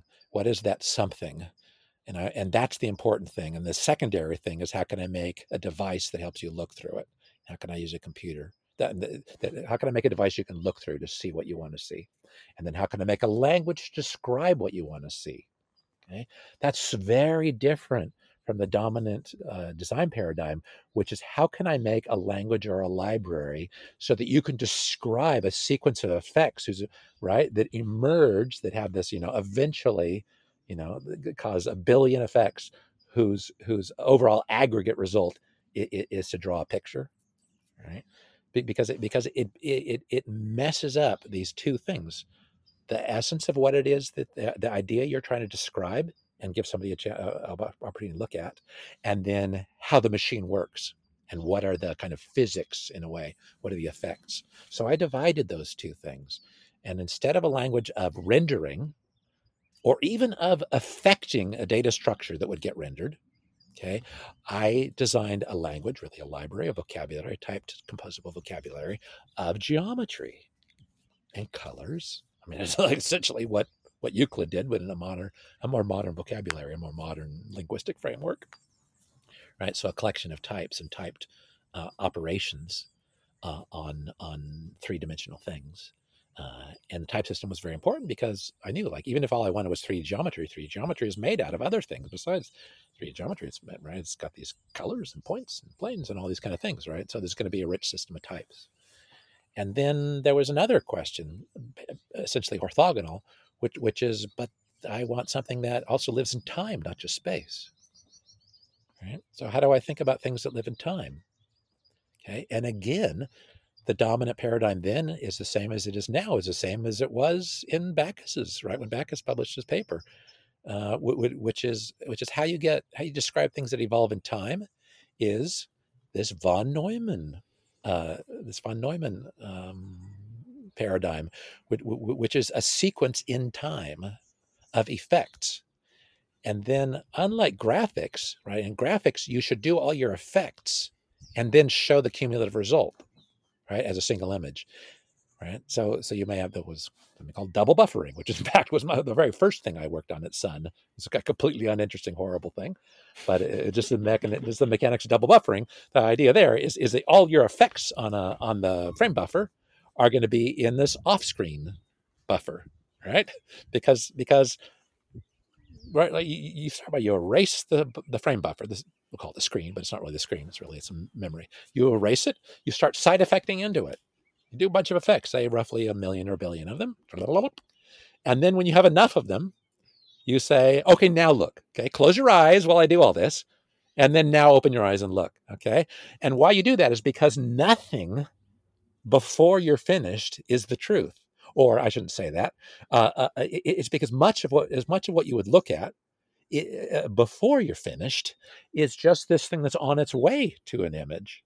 So, for instance, in 3D graphics, there's a kind of, well, they used to do back to front drawing. You draw the rearmost, the most distant objects first, then the ones that are nearmost first, right? So because when you're done, the ones that are further from your eye should be occluded, right? So if you looked before it was done, you would see things you couldn't see. They're not part of the true image. Okay. Well, we don't do that anymore since we have Z buffers. Since memory got cheap enough to actually have memory, we don't do something like that. But we still have, we still are side effecting it. You still see things that you don't have to order them from furthest to closest anymore. But they're still, the intermediate states are not part of the true image, so you shouldn't look at them. Okay, all imperative programming has this problem. All imperative programming, right, is you have a bunch of effects. And at some point, the accumulation of the effects is trying to express something true. Up to there, all you have is this partially done thing whose nature has very little to do with the correct answer and very much to do with the order of operations, the arbitrary order of operations you happened to follow on the way to the right answer. Okay, so that's why when you do graphics, you should do your rendering off screen, so that you can show the previous true thing. You build up the next thing incrementally until it gets to the truth, and then you replace the previous one with it. Okay, all right. So that's kind of what people do. And then animation is you do that over and over, right? Or whether you call it animation or just live graphics or whatever, interactive graphics. All right. But there's still a fundamental bug in this whole paradigm, and this fundamental bug is in most things people do with computers. Okay. Which is temporal discreteness. Okay, so if you use the von Neumann notion of effects, and that effects are ordered in time, if you use that in order to portray time, then you cannot help to impose discreteness on time. Okay, and time is not discrete. Okay. So imperative programming builds in a fundamental bug when you apply it to time, which is discreteness, where time is continuous. Now, a lot of people don't understand that, and they say, in the end, it's going to be displayed by a computer anyway, whatever. but they don't realize that bug breaks compositionality, and compositionality is our superpower for solving problems. Compositionality is one of the worst possible things to break, and whenever you introduce approximation and discreteness, discrete is an approximation of continuous. Okay. Finite resolution is an approximation of infinite resolution. It's the same thing, but in space instead of time. Okay, so whenever you have a programming model that has approximations built in, then and your model is compositional. If it's not compositional, you can't do anything of interest with it. If it is compositional and it builds approximation in, guess what? When you compose approximations, you lose the property that what you get is roughly correct. So an approximation is roughly correct. When you oppose approximations, you get something that is no longer approximately correct. You get something that is grossly incorrect. Okay. So every programming notion that includes approximation, which includes discreteness in time and space, okay, every vocabulary, right, that you would use to describe things that has that kind of error built into it is going to be what? It is not going to have nice compositional properties. It won't compose, and composition is our problem-solving superpower. And how do you solve it? Yeah, how do you solve it? It's very simple, which is you don't approximate. Can you without? Yeah, yes. Okay, so when I say you don't approximate, it's a little tongue-in-cheek. You do approximate. However, the problem isn't approximating. The problem is approximating before composing. Okay, so the solution is you compose before approximating. You don't approximate and then compose. You compose and then approximate. Okay, and this insight is exactly what functional reactive programming, which came out of the work I did at Sun. So at Sun, I did most of that work, continuous time and space, for interactive graphics that were compositional, typed, and so on. Right, what we call functional these days, but in a more genuine sense than people use the term today. And then I approximated after composition, not before. And I did that in time and in space. Okay. Now, that's something that it may sound weird, but we've already been through this in space. Okay. I think it's more deeply uncomfortable to programmers in time because they themselves are so deeply programmed by the von Neumann model, which is fundamentally defective. Okay. So, but in space, like in space, we used to use bitmap graphics. Let me talk about fonts. Okay, when we drew text, our fonts were pixelated. Okay, so a font is a collection of characters. A character is a bitmap. Okay, and our graphics APIs were bitmap APIs. Okay, so you have bitmaps, you scale, zoom, rotate, blah blah blah. Bitmaps, you compose them, right? You layer them and so on. All right. So that's an example of approximating and then composing, okay? Because a bitmap is an approximation of a continuous thing. It's a discrete approximation of a continuous thing. It's also a finite approximation of an infinite thing. Okay, so bitmaps are doubly. Bitmaps is you take an infinite continuous thing, you throw away almost all information. You throw away almost everything in extent, right? And then you take this tiny little thing, and then you sample it almost nowhere. In other words, infinitely many places, whereas the actual image is uncountably infinite, right? Because it's continuous. Okay, so it used to be with graphics APIs, they were discrete, and in particular, fonts, typesetting. What people used to call desktop publishing was discrete. Right? So you would have these bitmaps, and then you would apply. You'd move them around and so on, but you'd also scale them. And when you zoom in on a bitmap, you magnify its errors. Okay.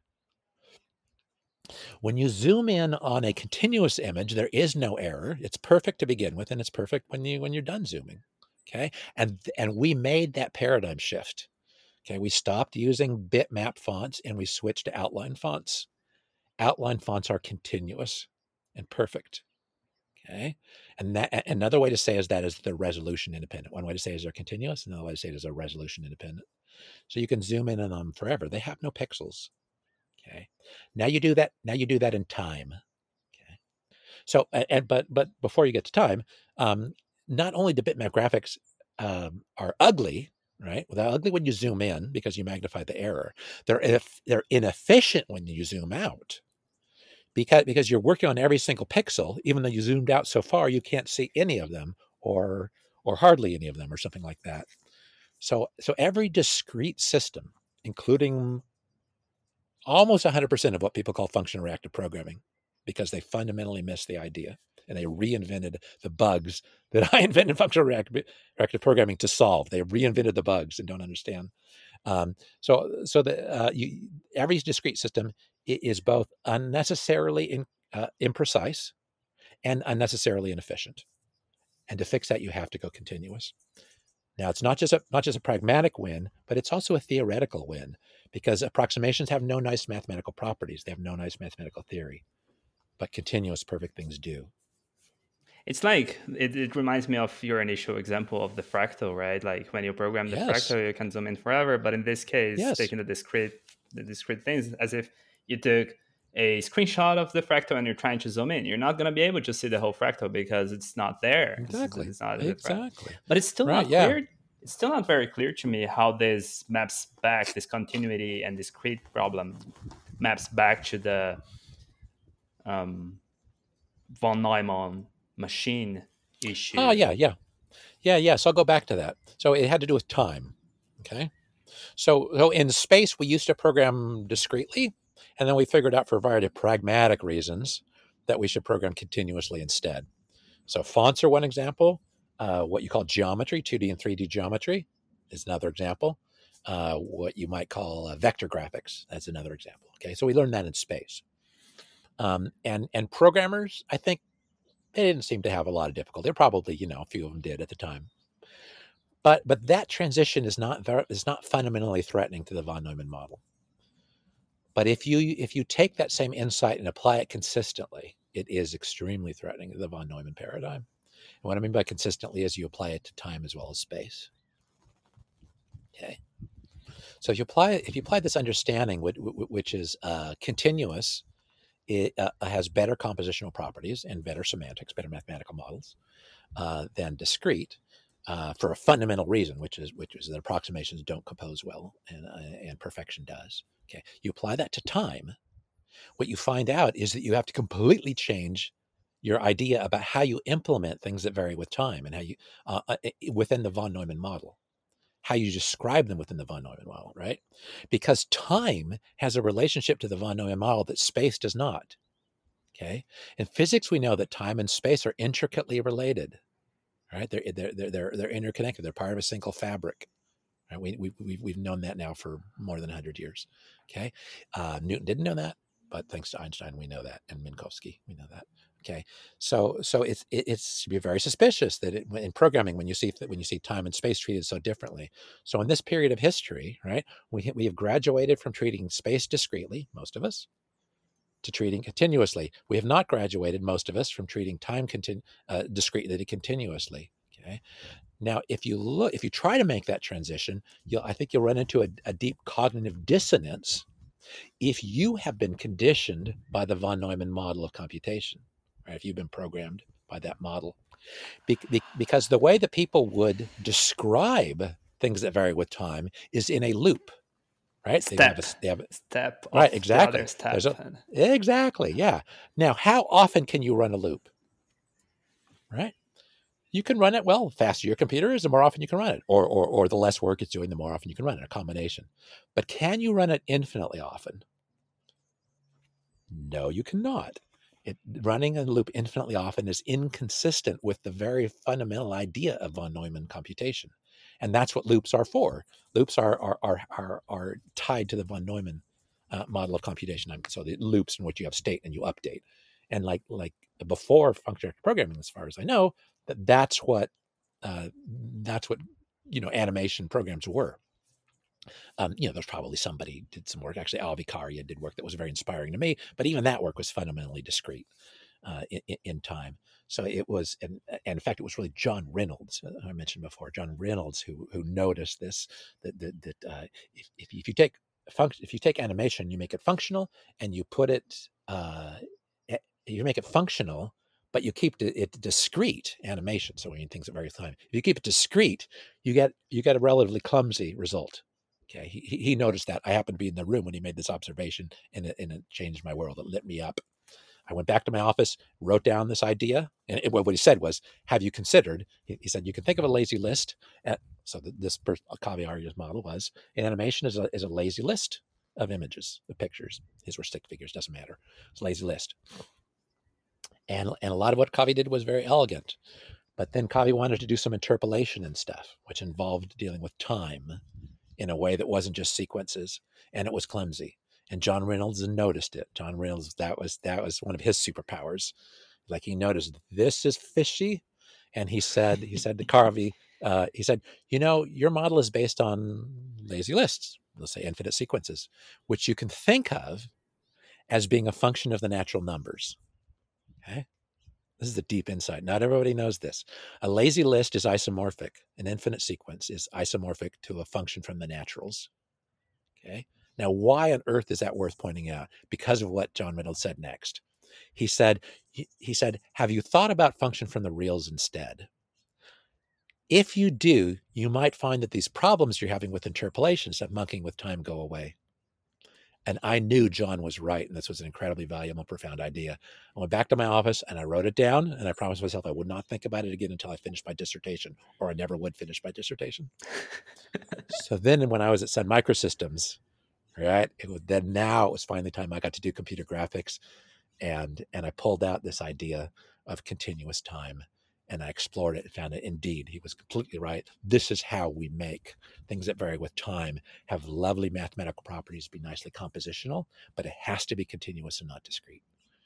And that's really what does it. And that means that you have to think about things that vary with time in a completely different model from the von Neumann model of a loop.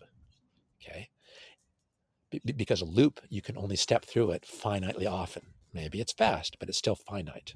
If you translate to functional programming and you replace your loops by, say, lazy lists, doesn't address the problem at all. You're done. It's just a more elegant way to do discrete time. Yeah. You have to get out of discrete time.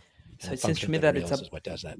It's all about actually describing the mathematical model behind this bending of your image. What is actually happening as a function of time, and you cannot do that with a loop. Exactly. It's one step after the other in a loop, but that's not exactly what this bending is doing. Yeah. Wow. Yeah. Right. Yeah. And it's such an important insight, because there's something that's obvious to many people and that's dead wrong. Okay. And it happens in, like, for instance, space and time, but it happens everywhere. And they'll reason like this.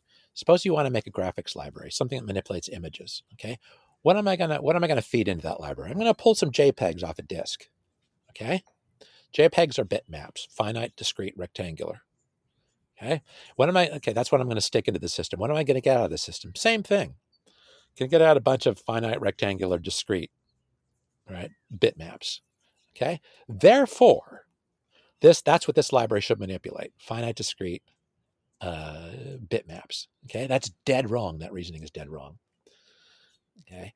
You can apply the same reasoning to time. So as I want to take in some, like, videos or something, right? Time or whatever, or behavior, right? And because of my computer technology, they're going to be discrete coming in. Because of my computer technology, they're going to be discrete going out. Therefore, this library, this compositional language, this vocabulary should have that nature too. Okay. That's a very common kind of reasoning, and it's dead wrong. Okay. It's wrong in two ways. The one way that it's wrong is that it's an unnecessary conclusion. In other words, it doesn't follow from the premises. The other is that it's disastrous. It's a disastrous conclusion to make. I was going to say choice, but people don't understand it's a choice because their reasoning, prevents them from seeing other choices. Yeah. So compositionality depends on perfection. If computer technology introduces imperfect things and produces them, okay, that's about computers. It has nothing to do. Right? That's a defect of your telescope or your microscope, right? That has nothing to do. So if I'm going to let the nature of my device affect what I see through it, that's a malfunction. This is like Alan Watts talked about. He said, if you see your eyes you have cataracts. If you hear your ears, you have tinnitus. It is. Yeah. All right? Yeah. Okay?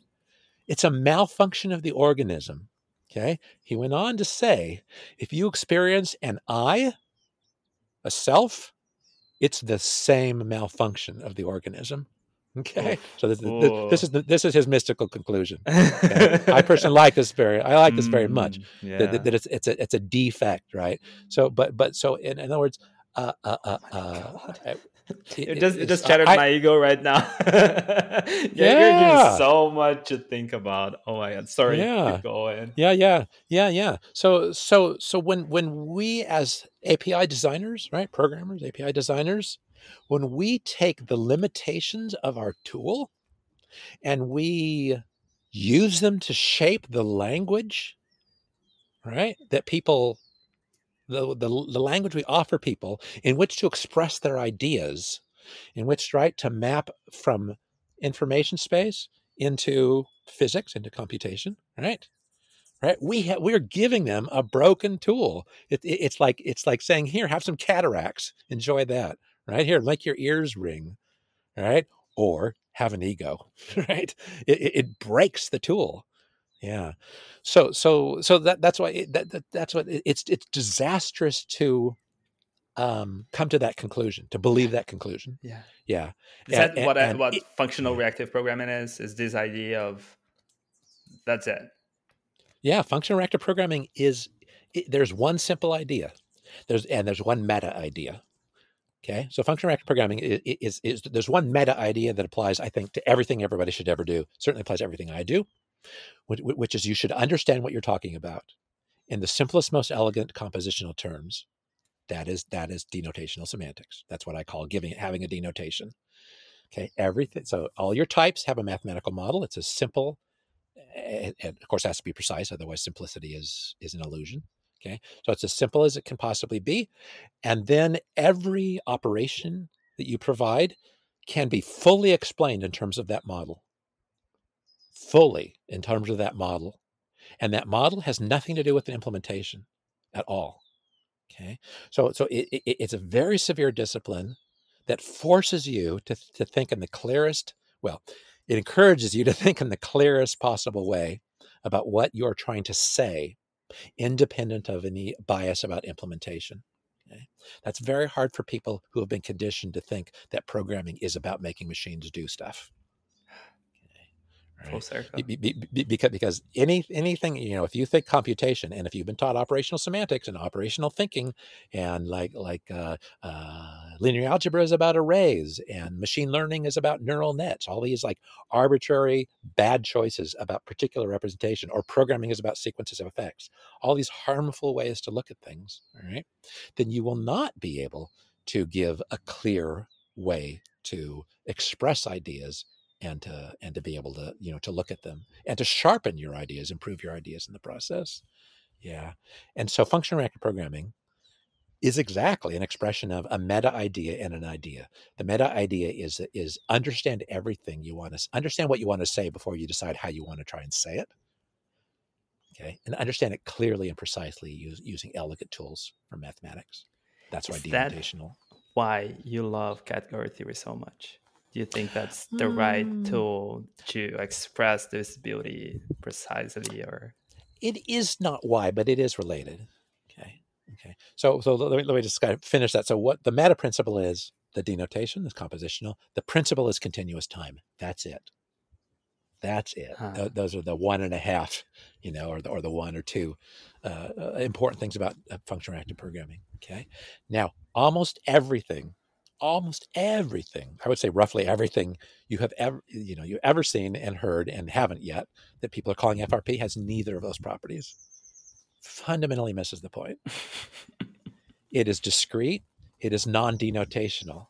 It is based on some weird operational idea like graphs of things and propagation and updates that, of course, are discrete.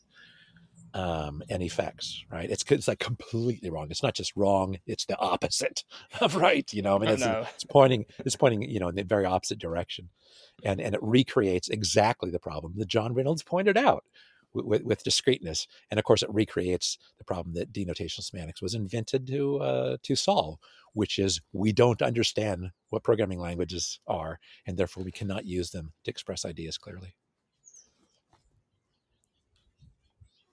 So the question was if that's why you use category theory so much. Do you think that's yeah, so category theory, no, but so remember we said I mentioned there are kind of three popular models of semantics. Okay, there's operational, which is nowadays by far the most popular, and I think by far the most damaging, and it's set science back, and hopefully computer science will become a science in spite of it. And then there's denotational semantics. So I think that was the gem that got lost, and I've said how I think that got lost because it told the truth in an unflattering and inconvenient way.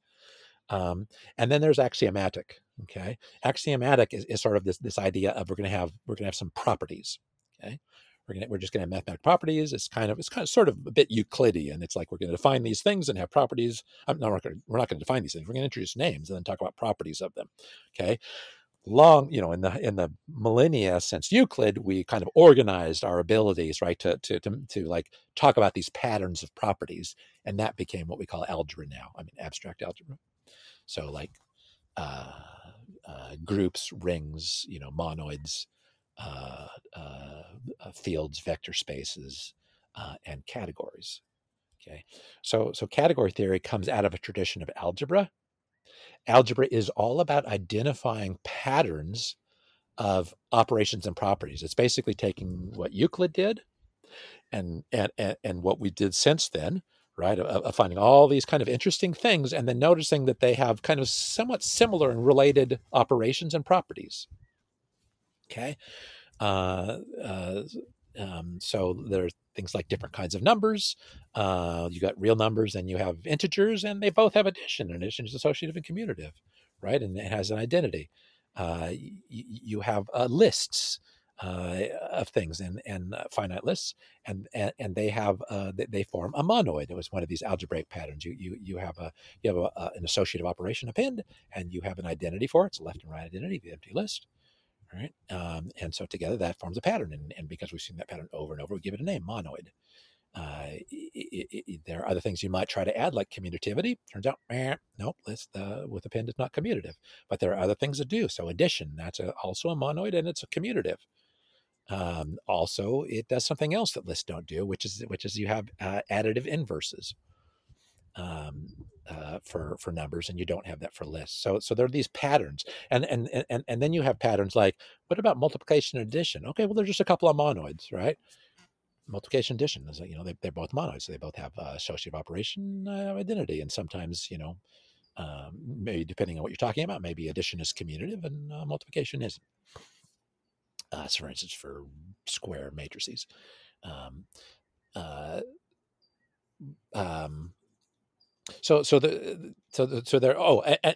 But then there's a relationship between addition and multiplication.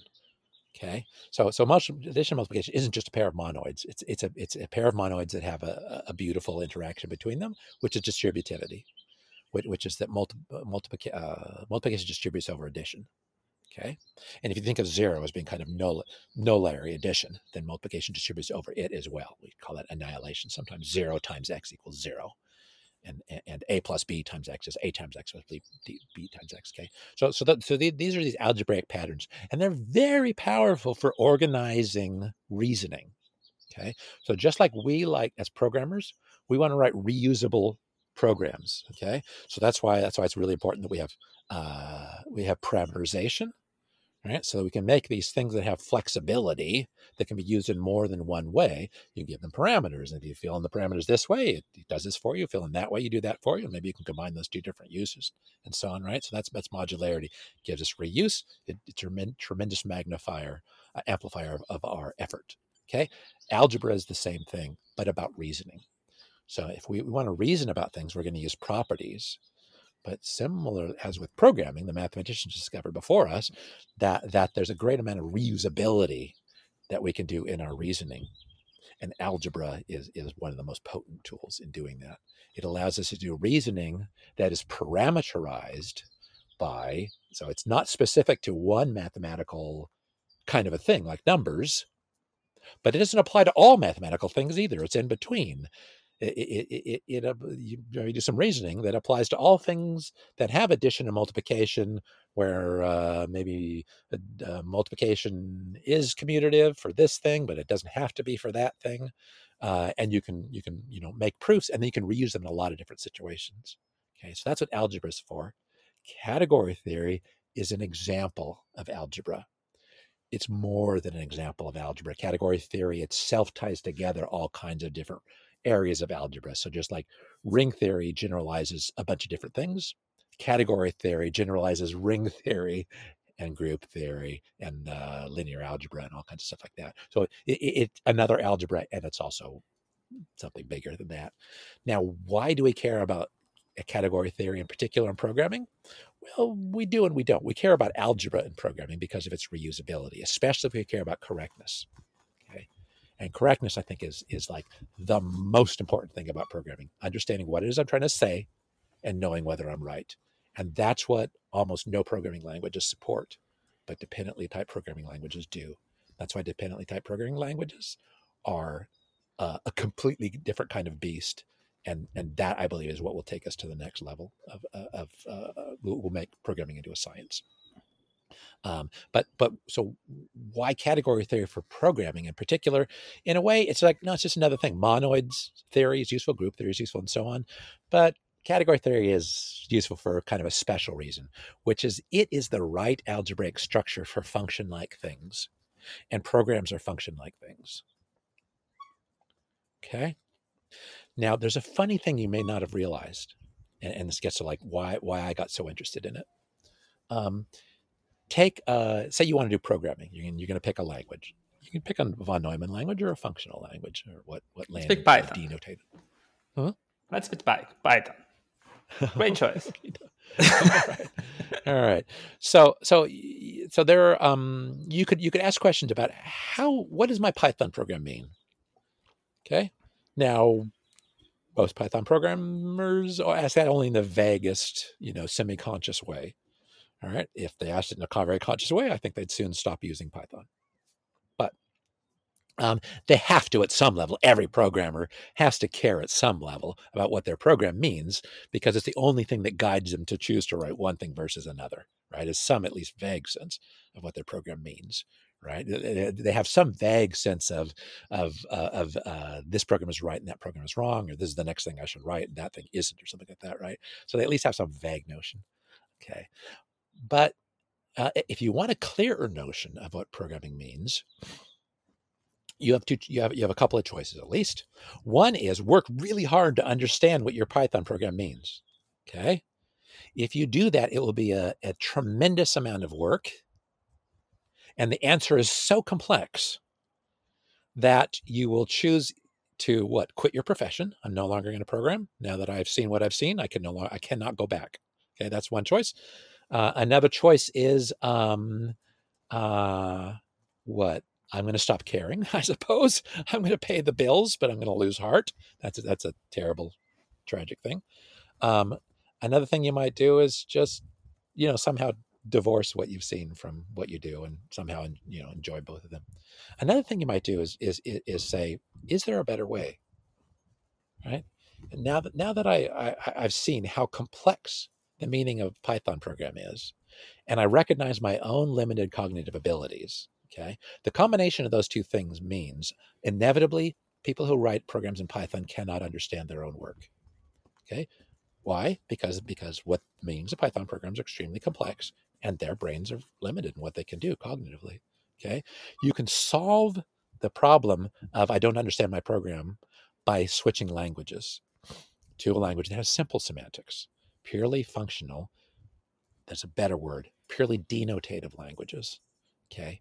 Have that property. That's why they matter. And that's what Backus was trying to tell us. Okay. So if you really want to understand your programming, switch to a language that is simple enough that our low level of intelligence or our specific kind of intelligence can cope with it. Denotative languages have that property. Okay. But now we can go further. Now we can have a very a pragmatically simple. Pragmatically simple means it's simple enough for humans to understand it. Okay, that's what we mean by pragmatically. Given our limitations, it's simple enough. Without those limitations, it wouldn't be so important. Okay, so now that I'm working in a paradigm that is simple enough for me to fully understand it in a practical way and use it, and that's true of denotative programming. I routinely design programs from specifications and prove their correctness. I do that routinely, and I have for decades. That cannot be done in any practical sense with imperative programming. Okay, but I got interested in another question, which is, what other meanings can my programs have besides this one? Okay, so working in a denotative, loosely functional, but it's not what most people mean by functional anymore. Working in a denotative language, I'm able to answer that question. This is what my program means. But then another question comes up. What else could it mean besides that one? Are there other meanings? Well, of course, you could just make up other meanings, but they might not have nice properties. Okay. So what is the minimum thing you need for a purely functional, nicely typed program to have a well-behaved meaning? Okay. And the answer is the meaning could be any Cartesian closed category. Okay. So the meanings we usually give to functional programs is computable functions. Okay. So a computable function is one of these Platonic things. It's a mathematical thing. It has the function. Computability has a certain technical thing. It has to do with what's called continuity in a certain information lattice. This is what Dana Scott invented. This was a brilliant, revolutionary insight. Okay. So that's one interpretation. But one day due to circumstances, I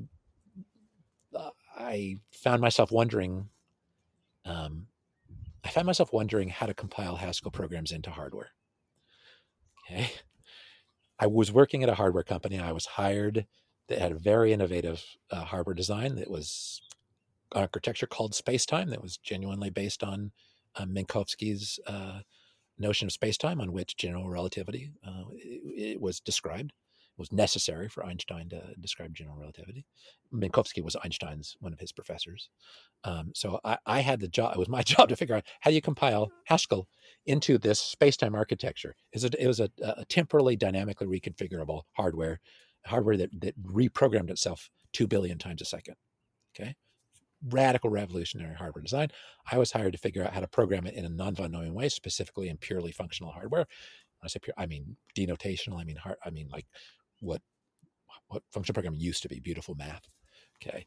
So in order to solve that problem, I talked to people and I finally had an epiphany, and I realized that hardware, hardware design, hardware can be expressed, computational hardware can be expressed in the language of categories. Okay, how I got there was I was trying to understand timing analysis in hardware. I'm a software guy. I don't know hard timing analysis. That's just not something that comes up. It's nothing we're freed from, but it actually is super interesting. Okay, so I was trying to understand timing analysis to fill in some of my gap from my deficiency of not having a good hardware background.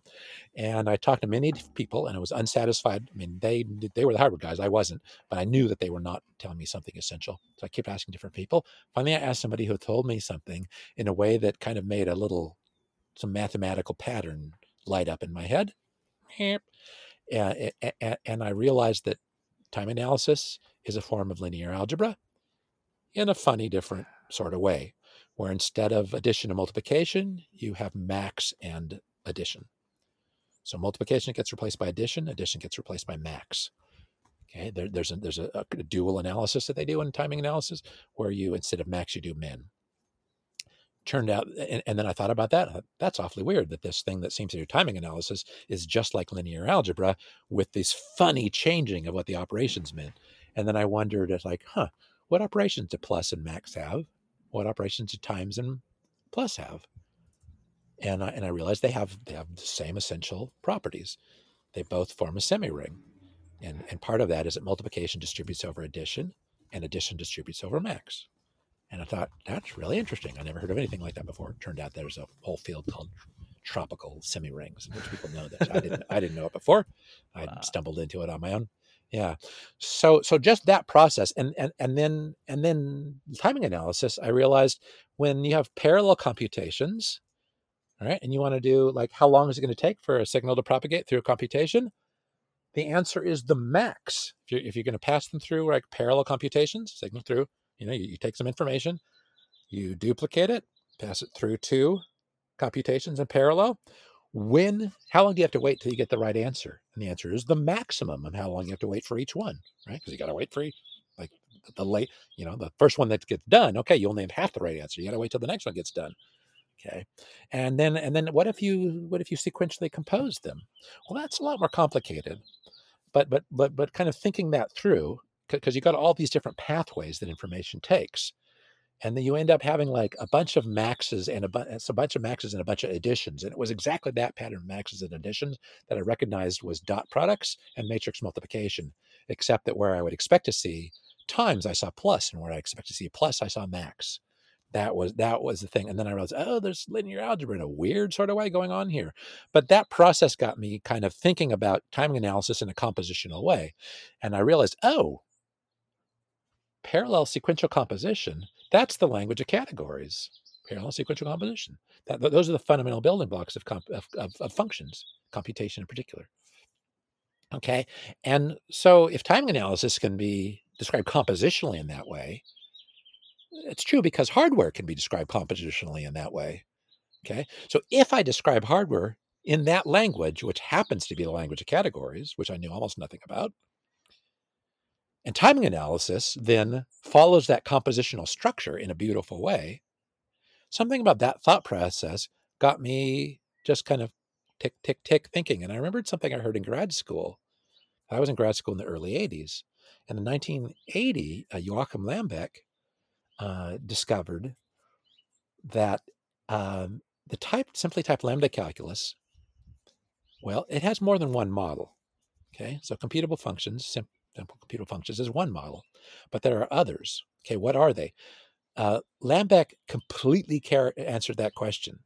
He said the models for the type lambda calculus, meaning the mathematical values that you could imagine that language is describing, okay, and the operations of the lambda calculus interpreted on those things, okay, agreeing with the laws that Alonzo Church set out, alpha, beta, eta, right, the laws of the lambda calculus. Okay, so what interpretations can you give these things that we're used to just saying they mean functions, right? And composition means composition of functions and so on. But what other meanings could you give them, right? That would have all these nice math properties. And Lambeck, he answered that problem exactly. And the answer is all of the Cartesian closed categories and nothing else. So in other words, everything. So it would be like saying the answer is all monoids and nothing else, or the answer is all rings and nothing else. So if you want to, like, how do I interpret this arithmetic expression, right? In a certain way that has these properties. And the answer sometimes is all of the rings, all of the semi-rings, all of the vector spaces, all of the monoids, something like that. So the answer is exactly that. And that is the answer that's for the simply typed lambda calculus.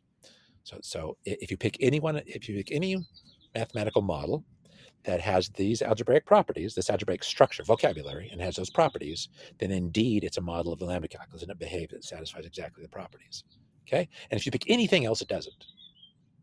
Okay? So I learned that in grad school, and that just kind of like sat in my brain, and I just had no idea that there was anything practical at all about that piece of information in my brain until that one day working for this hardware company and then having this insight about timing analysis, it somehow, reached through my neural pathways and found this other piece of information I hadn't thought about for years. And it said, oh, that's funny. There's this other thing about categories that I learned. So I realized today that circuits can be described in terms of categories, in the language of categories. And if you do, then timing analysis has a very elegant definition, very elegant formulation, compositional. And then that somehow found its way to this other thing I'd forgotten in my head, that was that the Cartesian closed categories are exactly the models of the type lambda calculus. In other words, they're exactly the reasonable meanings that you can assign to functional programs. Okay? And my job was, how do I compile Haskell to hardware? and I did not know how to solve that problem until that moment when I made that connection, was that I knew that Haskell translates to a very simple type lambda calculus. Okay, it's not the simply typed lambda calculus. That's a little trickier part of the story, but it translates to a small core lambda calculus. And I knew that lambda calculus can be interpreted in any Cartesian closed category. And I realized that hardware was at least a Cartesian category, and if I was lucky, a closed one. Therefore, the answer to my puzzle that I had no idea until that moment how to solve is I take Haskell, pass it into core, translate core from lambda calculus into the language of categories, and interpret it not in the usual category I've always unconsciously picked, computable functions, but in this other one of hardware. And that insight was exactly right. And I went on to compile Haskell into our radically non-von Neumann hardware exactly in that way. And it was a success. And these Haskell programs actually ran as hardware. Beautiful program, not kludgy programs. Beautiful programs that connect us with this deep insight and sharpen our understanding and prompt us to ask better questions than we would have imagined before. That kind of beautiful functional programs. And that was when I got it, how important category theory is. And I also, of course, I had to realize that the answer I got was much bigger than the question I was asking, which is how to compile Haskell to hardware. Because what I discovered was that this path of translate Haskell into a category and interpret it, translate Haskell into the language of categories and interpret in an unusual category, unusual for computation. There's a lot of Cartesian closed category. I'd only picked one. This must be just scratching the surface of a very, very powerful idea. And that's the idea I call compiling to categories. Wow. Anybody could have done this since 1980. But it took you to realize how to connect the dots, or those random neuron pathways that just formed in your head at that time. Yeah, exactly. Yeah. So I was lucky enough to be, kind of thinking about things and of like looking for beauty and not being satisfied when I didn't have it. Okay. So if ever I have an unbeautiful answer, I know that I know there's something better. Right. Better. So like stubbornly. Yeah. So that's why I was unsatisfied with every other answer I got from a hardware person about what timing analysis was. Of course they knew and I didn't. So it was kind of like absurdly arrogant of me to essentially not believe them. Right. But entirely justified, because experts don't understand the essence. They understand their coping mechanisms. What? It really is a very unusual expert who understands the essence of a question and can distinguish it from their coping mechanisms from being taught a really inelegant way to even frame a question. Yeah. What would you have done if you could not find this path, though? Because you could just have got stuck, right? Yeah, I do not know. Well, I guess the answer is I would have failed. I mean, because I was not going to come up with an ugly answer. That's of course what a good employee, that's what the stockholders would have wanted. That's what capitalism would have wanted from me. But you already made very clear that you're not backing down in your elegance, not doing it. Beauty. Yeah. Not doing that. Yeah, exactly. You would probably have been fired then. Maybe I would have been fired. Yeah, sure. Maybe, who knows? Yeah. So, yeah. And there are plenty of people in the world who have mediocrity covered. Yeah. Right? Yeah. Right. So there are plenty of people in the world who will do short-term expedient things that get them good performance reviews and increase the stock price and all that bullshit that has no lasting value. That's not you. No lasting value. Right? So, Angelo, you were, I noticed that you wanted to ask something, maybe? Oh, yeah, please. You're good? Oh, yeah. So I'm curious about how you got introduced to computation in general. You said you did your undergrad in mathematics, but I'm not sure whether where it all started. Oh, yeah. Heck yeah. I was in high school. So I was in high school. Let's see. So I was born in 1961. I turned 61 this year. And so I was in high school from, I started in 1974. I also skipped a grade in there. a little young. So I started high school in 1974. All right. There were not personal computers then. Maybe there was like the Altair, something or other with switches and lights. I forget exactly the timing of that. But and I discovered in high school, it really wasn't until high school I discovered like math. I think for the same reason as a lot of people, because they're taught something horrible and told that that's what math is. They're right. They're taught how to be a computing automaton. In a really uncreative way, and the label math is attached to it. Yep. And that's a tragedy, of course, right? Okay, you relate. Okay, yeah, exactly. So I had no idea that there was something else that was beautiful, that was math, and I discovered that in high school. Okay, and I suppose algebra was somewhat, and I guess that was 8th grade for me, and but then geometry in 9th grade, that turned my life around. Okay, geometry is where I was introduced to the idea of proof in any sort of conscious way, right? That proofs are thing. There's a proof, and that there are ways to make proof. There are rules of inference, and there are ways to chain things together, right?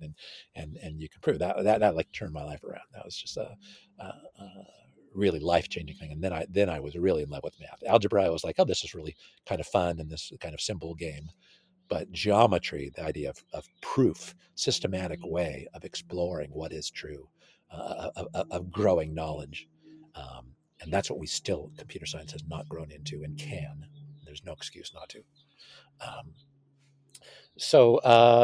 did I get into computation? I was in the Star Trek club in high school, and a couple of the other kids in the had lived in Berkeley. And in Berkeley, there's a place called the Lawrence Hall of Science. It's attached to UC Berkeley. Lawrence Hall of Science. And at Lawrence Hall of Science, what these kids knew that none of us Hicks knew is that there were computers in this building, and that people in the public could go on maybe Saturdays. Maybe it was just Saturdays. You could go to Lawrence Hall of Science, and I lived in Lodi, which is in the Central Valley in California. So Lawrence Hall of Science was like 2.5 hour drive. But you could go on a Saturday and you could pay, I don't know what it was, 50 cents an hour or something, and go down to the basement and use these terminals, these chug, 100 baud, 300 baud, pretty damn slow and very noisy teletypes with like essentially infinite rolls of yellow funny paper in them. And chug, and no display, right?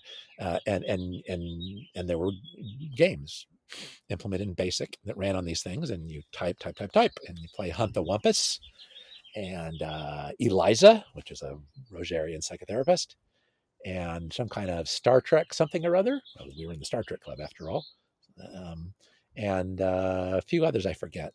And so we got to go and sit and play these games, and then take home the printout, right? Instead of a display, like it's printing onto this big roll of paper, and then you tear it off, rip, roll it up, put rubber band around it, and take it home. It's just like this great souvenir of this phenomenal experience. And so we went there a few times as field trips to Lawrence Hall of Science, and I really got hooked.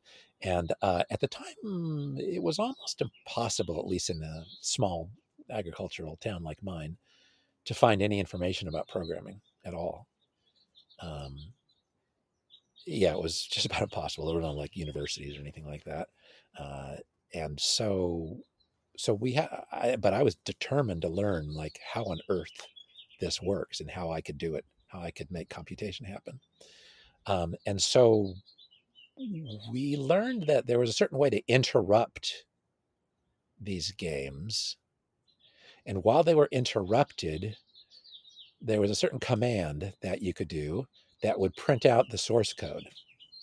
Oh, nice. Right? Yeah. And so now when we took home these tubes of paper, they didn't just contain like us talking to Eliza and playing Star Trek and hunting the Wumpus. They contained source code to the programs that we had played. What language was it? And it was BASIC. Okay. It was all BASIC. And so that was my first programming language. And it was and yet I didn't have any books on BASIC. And I couldn't find any. I had no access to any. And so what we did is we took them back, and then me and my high school buddies, we would at lunch and after school, we would sit around and look at these printouts, these yellow rolls of paper, right? And we'd look at the source code, and we would circle things and make little notes, guesses about what they meant. Mm-hmm. And so basically for us, it was kind of an empirical science. We had some observation, we had played the game, Right. and we read this completely unknown language, and which BASIC is like line numbers and go-tos and assignments. Right? It is gross. Oh yeah. And that was what we had to figure out what that meant. And it was the best puzzle ever. It was like, it was archaeology. You dug up some hieroglyphics, right? and before we had the Rosetta Stone, right? You got to figure out what this means and what clues do you have and cross clues. It was like code breaking. It was like archaeology. It was the best. It was a fantastic way to learn about programming. It was so much fun. Could you learn BASIC in the end of the day like that? Absolutely. And we got good at it. That is probably something that kids, even my generation, we will never even think about doing. Just really, we got YouTube. Yeah, it was by necessity. All over the place, and absolutely. And of course, if you grew up with the web, you not only because of the time we have all this information, but we also have access to all information in the world and stuff. But I'm living in this small town that grew grapes and had farmers. So then you bicycle around. I assume then you were ready. By the time you went at your high school, you were decided to go to a university and study. No, you didn't study computer science. Was there computer science courses then? Because you went for math, right? Yes and no. There was no computer science department. So I started college in 1978. I was 17 years old, I guess. And there were no computer science department.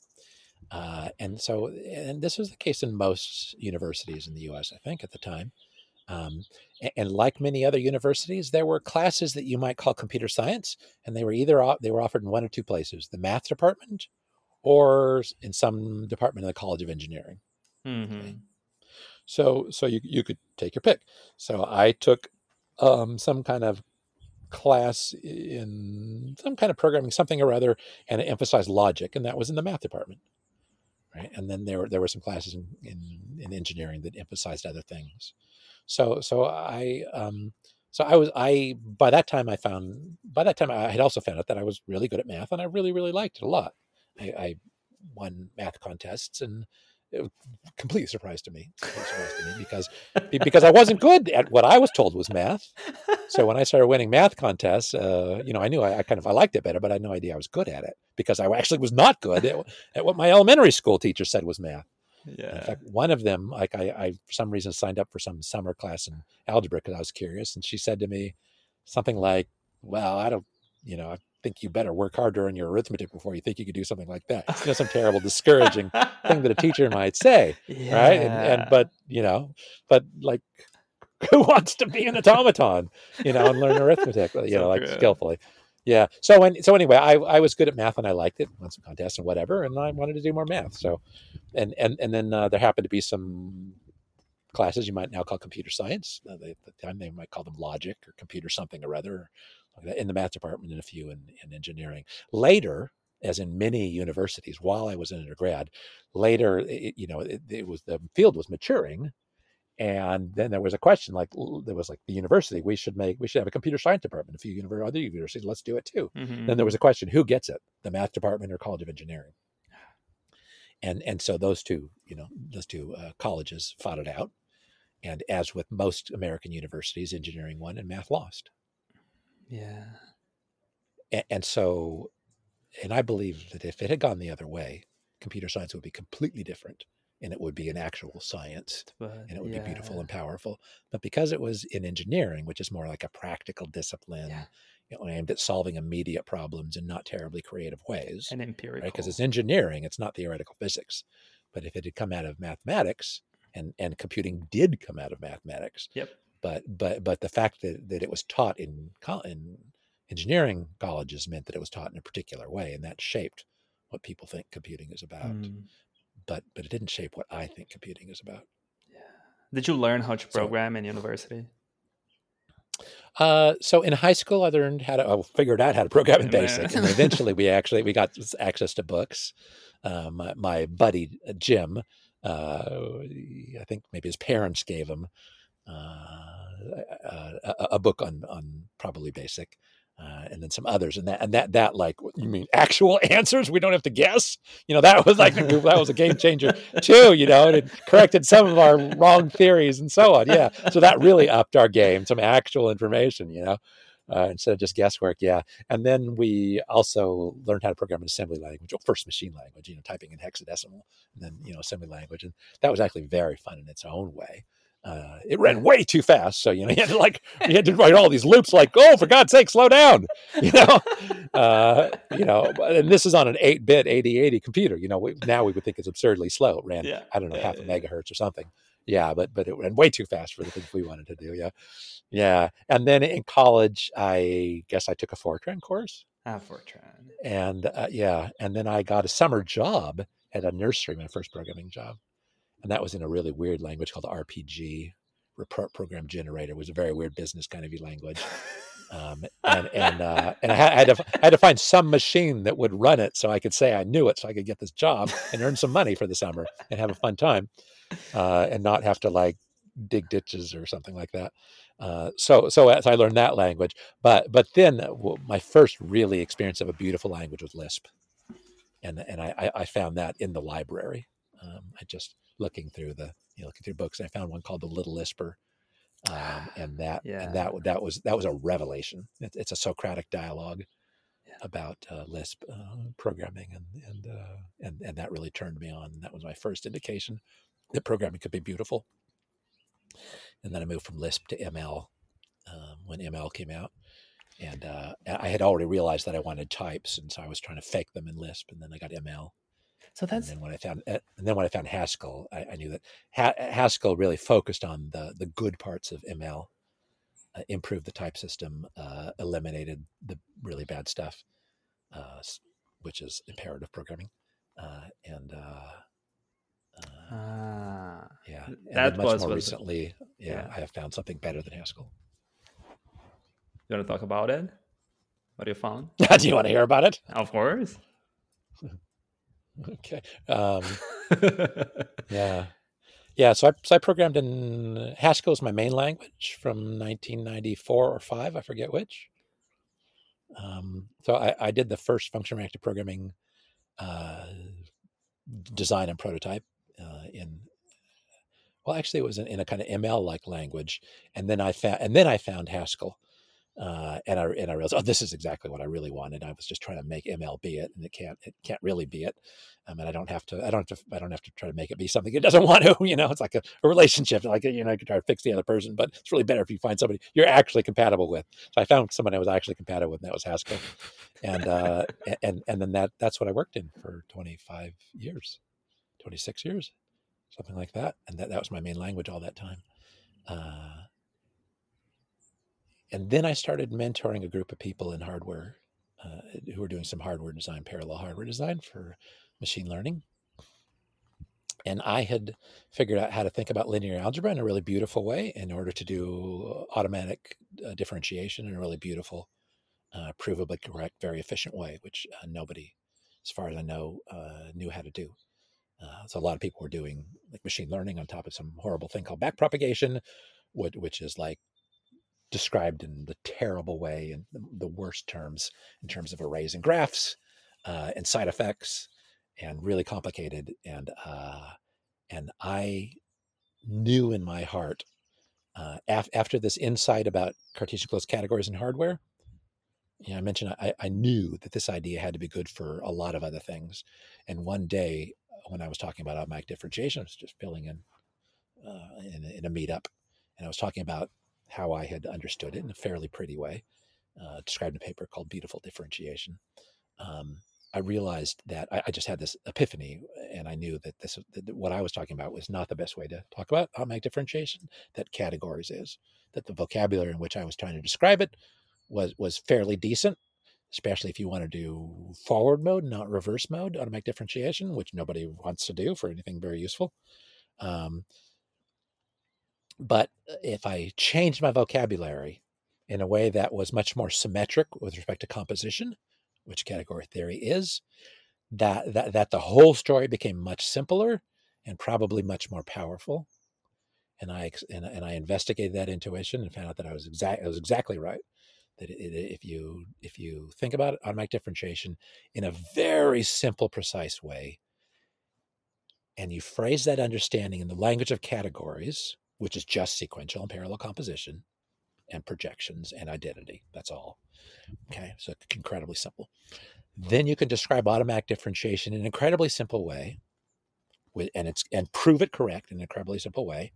And it's not just one automatic differentiation algorithm; it's every one of them. It's forward mode, reverse mode, all mixed modes. And not only that, but it's much, much more general than even automatic differentiation, because the role of derivatives actually generalizes the things that are derivatives generalizes to arbitrary Cartesian categories itself.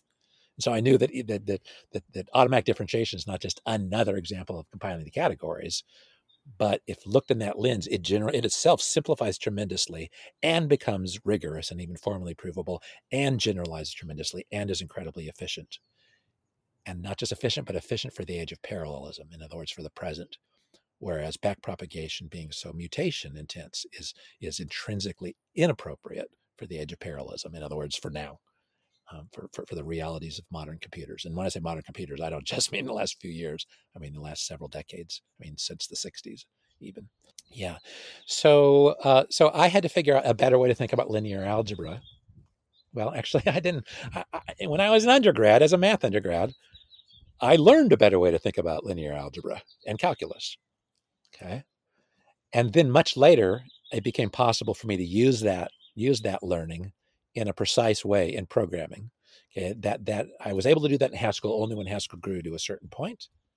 Okay, and then and that's what allowed me to express automatic linear algebra in a beautiful way in Haskell, powerful, beautiful way, which is not matrices. Okay, you may have been taught that linear algebra is about matrices. It is not.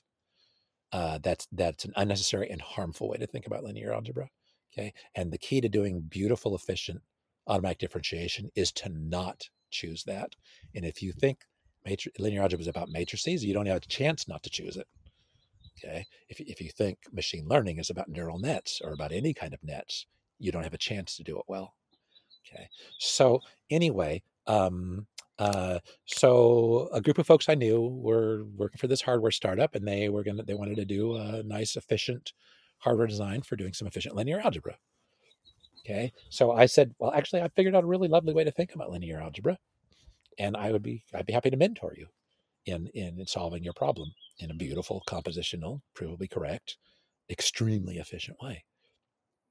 And so I started mentoring them and giving them like assignments and stuff, and we were doing it in Haskell.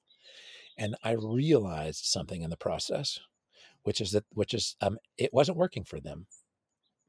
Using Haskell was not leading them where I wanted them to go. Okay, so it wasn't just and the reason is that Haskell wasn't how I was solving my problems. Denotational design was how I was solving my problems. Okay, and we haven't talked about what denotational design is. Denotational design is my central paradigm. It's a way to think about what software is and how to define it and how to implement it correctly in a way that is powerful and provable and pragmatically provable. Okay, so I realized that it wasn't Haskell that enabled me to do what I was able to do and wanted them to learn. It was denotational design, and Haskell was a hospitable environment in which to do it. Just like ML was a hospitable environment for me earlier, but Haskell was better. Okay, so the reason I wrote good Lisp programs is that I thought about types, even though Lisp didn't. The reason I wrote good ML programs is that I knew not to use mutation, even though ML invited me to. Okay. The reason I wrote good Haskell programs is that I knew to think about things denotationally and have elegant specifications and calculate my programs correctly from those specifications. But it wasn't Haskell that enabled me to do that. So when I was trying to teach these guys denotational design using Haskell, it worked for me because I had the inner guidance, right? I knew how to use Haskell, not because Haskell made me, but because I had my inner sense of it. I knew that I had to be clear about the denotation. I had to set up certain homomorphism equations and solve them to get correct implementations. Okay, and it wasn't Haskell that taught me to do that. And Haskell was hospitable only. Okay. So when I tried to give them the same formula that worked for me, it didn't work for them. And I realized they needed more. Well, and I got tired of telling them, no, you're not getting it. Yes, that's a Haskell program, but it's wrong. Okay. Because Haskell compiler wasn't telling them their programs were wrong, and they were wrong. Okay. So I wanted the compiler to tell them they were wrong instead of me telling them they were wrong, because I kept telling them over and over in different ways the same answer. They'd say, what should this mean, this linear algebra operation on this representation? And I would say, that is not a question. The framework I gave you answers that question. What is the denotation? What are the homomorphisms? If your answer about how to define it agrees with the homomorphisms, it's right. If it disagrees, it's wrong. So you have to always think about what it means and what does it mean, and then what is the vocabulary, and the meaning function has to be homomorphic with respect to the vocabulary. It has to preserve the vocabulary. In other words, it has to be a perfect analogy. I'm going to talk about why that is what programming is about, making perfect analogies between a problem I'm trying to solve and something I can formulate as a program. In other words, computation. What is a perfect analogy? It's a homomorphism. In category theory, those are called functors, but in other areas of algebra, they're called something other: monohomomorphism, ring homomorphism. In linear algebra, they're called linear transformations. So that's a vector space homomorphism. Let me see if I got it right. In your perfect programming language, you would like that your functions and your data and whatever you're doing respects whatever denotation you are giving them, so that it has the proper meanings. And furthermore, in order to accomplish that properly, it needs to solve the constraint equations of that algebra in a way. Exactly. So it seems to me now that maybe I'm giving too much a leap of thought here, but it seems to me that you don't actually want just a programming language, do you? You're exactly right. You're exactly right. Something that is more powerful than that, in the sense that you can either do a proof inside of your type system or something like that, like click with Haskell maybe, or you will do the proof for it, right? Yes, you're exactly right. You put your finger on it. Yeah. So I have been able to do what I've been able to do. I have the insights that I've been able to have and design programs to the quality that I do because I combine two things. I combine reasoning, precise, rigorous, elegant reasoning with programming. Okay. And if only one, and only one of those was supported by my programming language, Haskell. And I think Haskell is probably roughly the best of its category, which I now call implementation-only languages. Okay, it's my favorite implementation-only language. Okay, but I used it in addition to something else that's really more fundamental and more important, which is, what is the question? Okay, so a program is an answer, right? And in order to even evaluate and think about an answer, you have to know what the question is. The most important ingredient in an answer is a question. Wow. Right? If you have an answer and you don't have a question, you can't know whether your answer is right. You can't even know what it means for it to be right. And that is what almost all programmers do almost all the time. 42. They try to answer. 42. 42, exactly. Yeah. And it's not wrong. It's what Pauly called not even wrong. Exactly. Okay. It's just confusion. It's just some kind of neuronal pattern dancing. But what does it mean? Yeah. What does it mean? What does it mean? Yeah, what question am I answering that this program answers? What question am I asking that this program answers correctly? Okay, right. So, and actually, even knowing the question is even more important than answering it correctly. And that's really the important thing: is knowing the question and then realizing that actually this question is in poor taste. This question could be made much more clear. This question has extraneous details. Ferreting them out, removing them, making the question simpler and more powerful. Removing my biases from the question. Okay, and that's why we must not think operationally when we think about our programs fundamentally. Okay, because operational thinking, which is embodied in operational semantics, but is beyond it is mainly about biases about how to answer problems, questions. Okay, and the most important thing is to understand the question we're asking in the most beautiful way. Okay, so I developed the ability to do this, thankfully, from a few different sources that helped me do that. But when I want to teach someone else, that was when I really came to see it isn't Haskell that's making this work. It's a combination of Haskell and a particular pattern of reasoning, which eventually I came to call denotational design, and me practicing denotational design in Haskell. But that meant I did a lot of work on paper, really, in my electronic journal, right? I wrote down the specifications, I wrote down the homomorphism equations, I solved them, I wrote down my proofs, all this kind of stuff, right? But I had a realization. Okay, so then I realized, so I'm not successfully teaching these guys, and I'm not enjoying the process, and I don't like my role of repeatedly telling them they're wrong for the same reason over and over and over, right? But programmers are used to being told, well, some programmers are used to being told and actually enjoy it when their compiler tells them they're wrong. Okay, I think there's a lot of programmers who don't like it, and they program in Python. They program in dynamically typed languages, because they're so full of confusion. You can't be wrong. You can only be confused. Okay. So if you have a fragile enough ego, you're not going to want a language that tells you you're wrong when you are wrong. Right. But if you are more committed to science and understanding than you are to ego, then I think you want to be told you're wrong. I love being told I'm wrong. Right. So that's part of why I love static typing. Wrong, Connell. Like, thank you. So, but for the most important aspect of programming, the most fundamental aspect of programming, Haskell is entirely inadequate to tell me I'm wrong when I am. Okay? Because it's incapable of expressing what it means to be right. If it can't even express, if it doesn't even give me the language in which to express what it means to be right, then it doesn't have a prayer of noticing when I'm wrong. All right? So there's two things. First, I have to tell it what it means to be right. In other words, I have to tell it what question I'm struggling to answer, what my goal is here. I have to be able to tell it that in a clear, unambiguous way.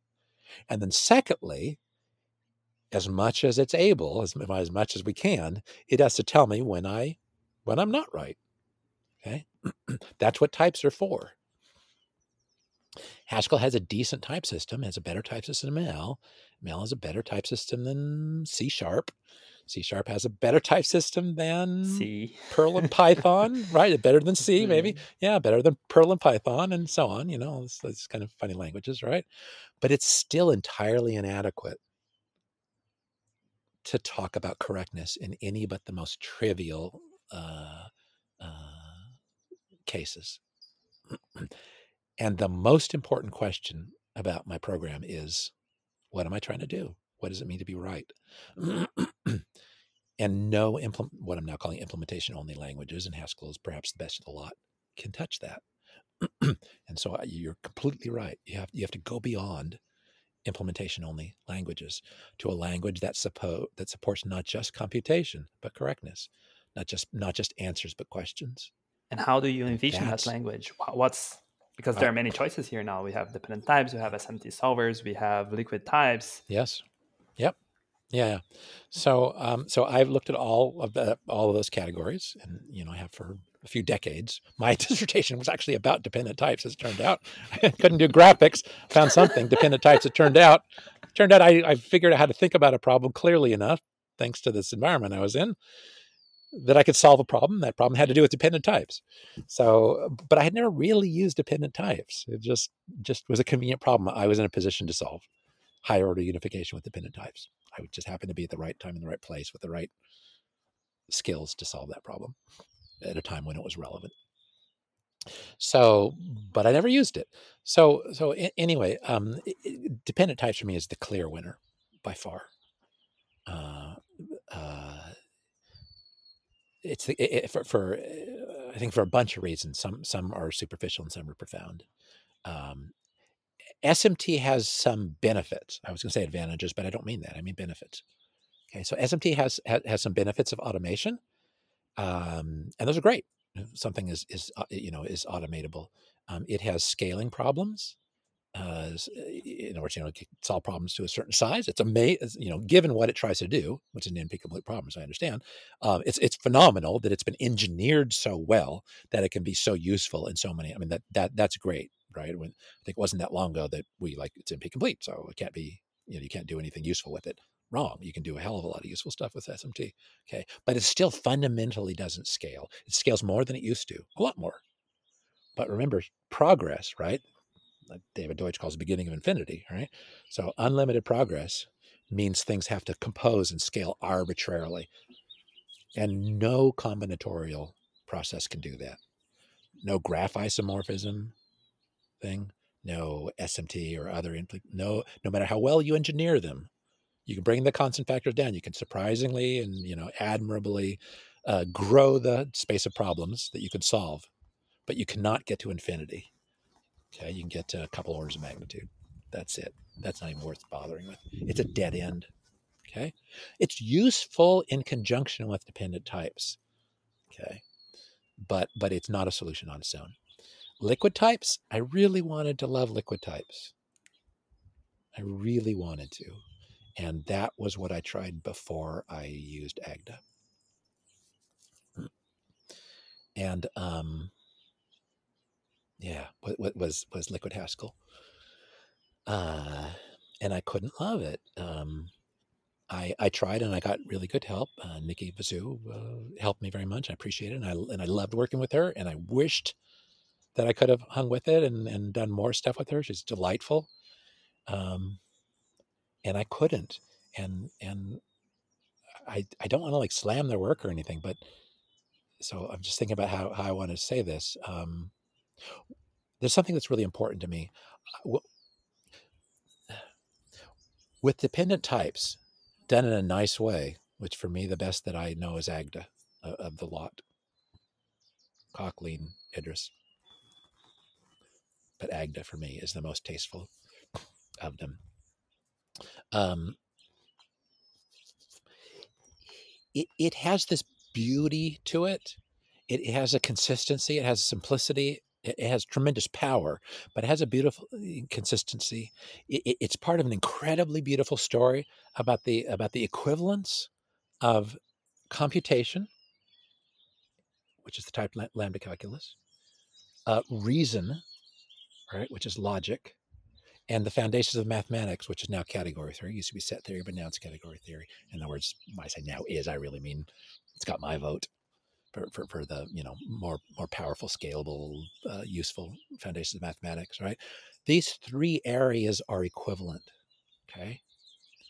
So these are tremendously penetrating insights into three different things: computation, reasoning, and then all of mathematics. So reasoning, logic, all of mathematics. These are three incredibly powerful fields.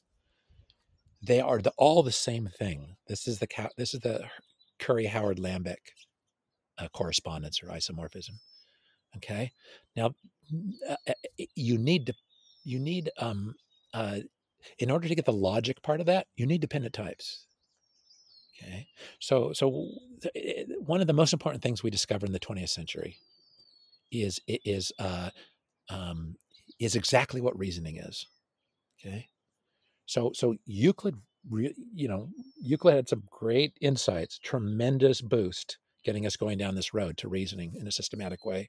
Okay, and then that carried us, for the next 2,200 years, 2,400 years, something. Right?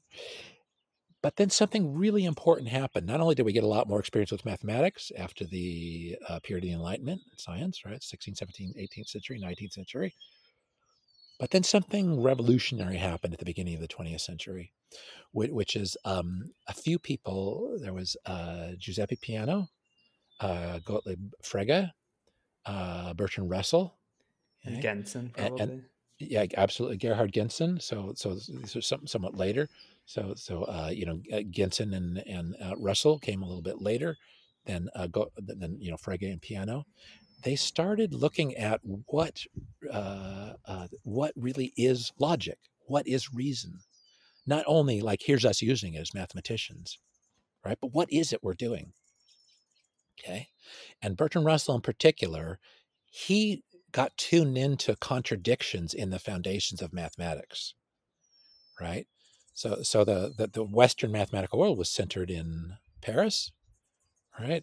I mean, that's where they would meet. But David Hilbert was their like spiritual father, right? Who was in Germany, I think. I forget exactly. So there was the European mathematical community, and they were making terrific progress, doing wonderful work, and they were building on set theory. And then Russell came along in the very early 20th century, and in his own way started sniffing out some problems in the foundations of mathematics in set theory that we had built everything else on. Okay. And if you read the graphic novel Logic Comics, it's a delightful description of Bertrand Russell's kind of quest and the resistance he got. Like we don't want to hear it. But he found things that people could not ignore, contradictions. And then Frege and Peano, right? They were like already starting to like in a way that looks very clumsy now, but only because of them, right? I mean, only because of them that we've been able to get to where we are. So the early stages of trying to formalize logic, right? What are the minimal things out of which you can build reasoning, right? And then Peano, right? You've heard of Peano numbers, I assume. Of course, yeah. So Peano numbers is right in natural numbers. You got zero and successor, and he defined addition, multiplication, exponentiation, right? Okay. What he was doing, I didn't really understand this till a couple of years ago. What he was doing was a enterprise called logicism, okay, which is, can we build all of mathematics on logic? All right. So you had like numbers, and then you have logic, which we've been really fuzzy about. We kind of use, but it's not really a field. But we use some kind of reasoning that we seem to feel okay about and seems to get mostly good results, right? When we do numbers, and then we have weird numbers like complex numbers, and we have higher dimensional things, we can do all this stuff, but reasoning itself was like folklore, it was like a skill you pick up, all right? But numbers, like, whoa, we really know what we're doing here. So Peano was asking, and this is logicism, was asking, can we understand numbers via logic, right? Can we get clear on what logic is? And then can we build numbers on logic? Then numbers are no longer part of our foundation. Then we have a simpler foundation. If we know our foundation is solid, we know everything we build on it is solid. We don't have to trust numbers. We only have to trust logic. I don't know. We don't really know what logic is yet, but it seems worth figuring out. And he demonstrated how, yes, you can build natural numbers, at least, on top of logic. Other people had figured out how you build integers on top of natural numbers, how you build rationals on top of integers, how you build reals on top of rationals, Dedekind cuts, all that kind of stuff, right? So natural numbers, right? Like Dedekind, I think it was, who said, God invented the natural numbers, all else is man's handiwork, right? Right. So building natural numbers on top of something else that God, like God didn't have to, right? That's great. And he did it. And we use it today. That's Peano numbers, but Peano numbers are like, every time you use a Peano number, like, go Giuseppe. This was a great, this is not just about numbers. This is a profound thing he was up to. Yeah, exactly. Yeah. So anyway, so he's working this out. Frege, very importantly, he's working out his system of what logic is, and you can go and look at it and all these funny symbols and awkward stuff, and then Bertrand Russell comes along, and like he starts to, like, something's fishy in the world of mathematics. All these guys believe in, they don't understand what they don't want to hear what I have to say. It's like, what do you know? I'm David Hilbert or whatever, and they're very, very successful. And he's like, okay, fine. I'm just going to keep working on this until I find something so upsetting that you're going to have to pay attention, which he did. Absolutely did. All right. Okay. And then he and Alfred North Whitehead spent 10 years, right, doing Principia Mathematica, right? That's the kind of, so they had to work out logic and then like really use it, for 10 years in a huge endeavor. Okay. And so like that's a lot of experience in improving it. And then Garrett Gensen came along and like, natural deduction, like, oh, right. And then, Curry, Moses Schoenfinkel, it's like guys are getting these like beautiful insights, Church comes in there, right. And so, so something emerged. Just a quick remark, like you said over there that when Peano was making the natural numbers, we didn't have a proper foundation what the logic means, right? But that's where Gensen comes in and actually formalize and show that everything now is correct, right? Yeah. So, well, yeah. I mean, I think he improved it. Like so these early guys, they did come up. They did invent logic. I mean, they did invent formal logic. But Gensen improved it massively, right? I mean, Gensen like is so good. Yeah. So there's this progression, right. And so now we know what logic is, and we know how to build everything on logic, right? And then there was the Brouwer. Okay, so Brouwer was Brouwer's father of constructivism, right? Intuitionism, right? So he has this whole philosophy, which I don't think I really get in my bones yet. But then then there's like Brouwer, Kolmogorov, and Hating, right? So that they come up with this like interpretation of proofs in terms of what we now call types, right? So this idea that so talk about proofs, we have to talk about propositions, right? You can't know what is logic? It's proofs and propositions and how you get between them. All right. So you have to know what propositions are and you have to know what proofs are. You have to know what the building blocks of them mean. So there's deep insight. And I think that came out of BHK, Brouwer, Hating, Kolmogorov, the interpretation, right? And it's the idea that, and it really comes out of this constructivist perspective, which is that a proof of a conjunction, and I mean, like you can see this in Gensen's work, right, and others, a proof of a conjunction is a pair of proofs, because you prove a conjunction, A and B, by proving A and proving B. In other words, you build a proof of A and B out of a pair of proofs, a proof of A and a proof of B. And then in constructive logic, but not classical, a proof of A or B, every proof of A or B, can be expressed as a proof of A or a proof of B. Okay, in classical logic, that's not the case, but in Brouwer's logic, it is.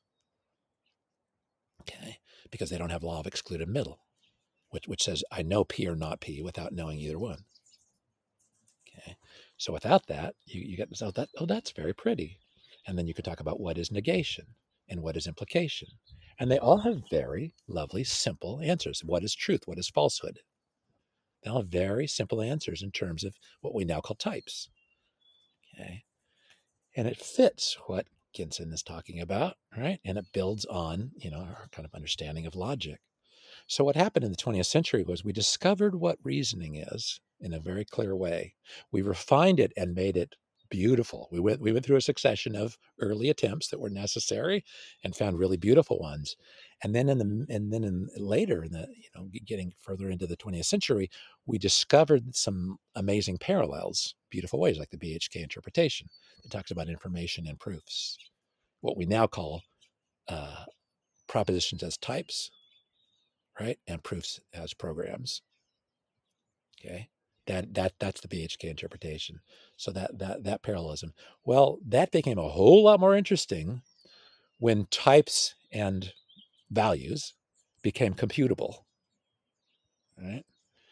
So they always were computable. I mean, mechanistically computable. When we invented computers in the middle of the century, right, and now computers could manipulate information in systematic, dependable ways.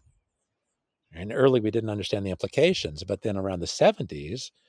Right, then you have Nicholas de Bruijn, and he did this series of his work was automath and explored dependent typing, right? And then of course you have Per Martin Luth, right? And that's who we build on. That's the flavor we build on today. But what De Bruyne pioneered is showing, is realizing and then demonstrating compellingly that you could take these insights about what logic was. You could take the BHK connection, and you can make, and then you could take the invention of computers that happened in between, right, in between the 30s and the 70s, and you can make logic computable.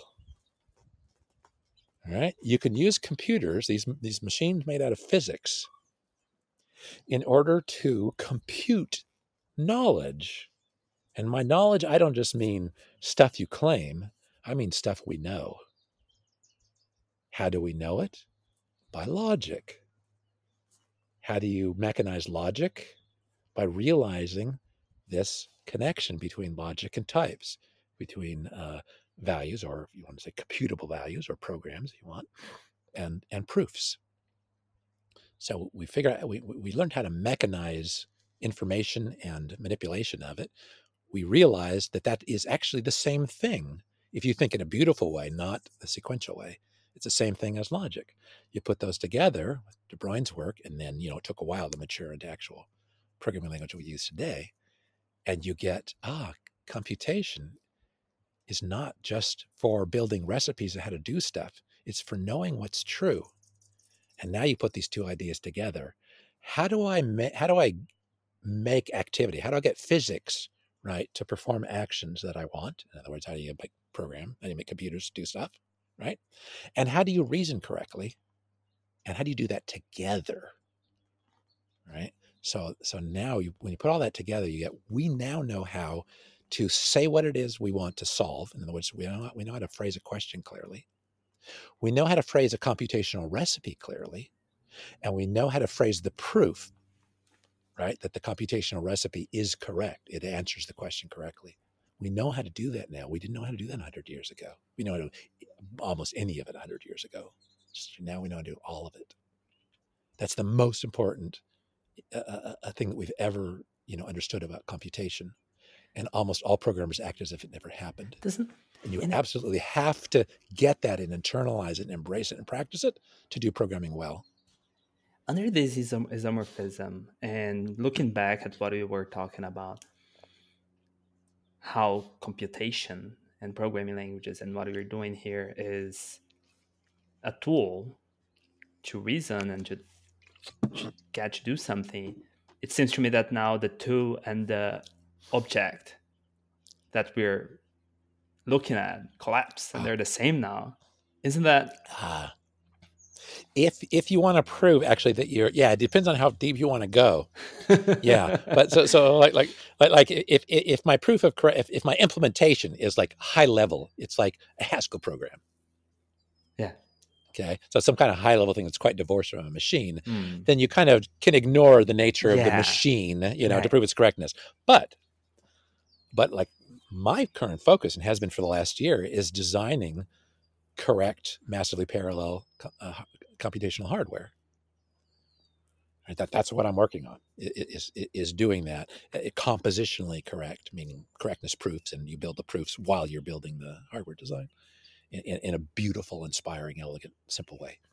Okay, and so absolutely now, right? Even if the machine isn't reasoning about itself, it's maybe reasoning about a different machine, and it might as well reason about itself. Yeah, absolutely.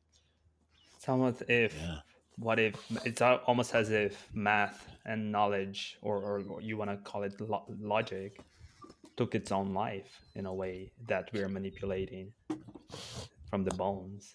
That's wow. Yeah, it's powerful stuff. It's beautiful stuff. Yeah, and if you think about programming in operational ways, okay, if you're a PL person, that means if you use operational semantics to try to understand anything, right? Or if you're a programmer and you use any kind of imperative language, and I mean that includes Haskell, with Haskell style of imperative programming, because it's the same thing. It's not functional programming in any meaningful sense. Yeah. If you embrace this kind of sequential stateful notion of computation, you will not have these insights, right, and you will make proof difficult. And even if you succeed in proving something, you won't learn anything profound. You will have only shown that you are able to solve an artificially difficult problem without gaining deep insights. Earlier, you have mentioned that you see through improving a hope for this lost age that we're in, and it's starting to make a little Absolutely. more sense now at this level of the conversation. But is there Yeah. more to it? Yes. Yes, there is. Yeah. So, just thinking about what angle to start on answering that question.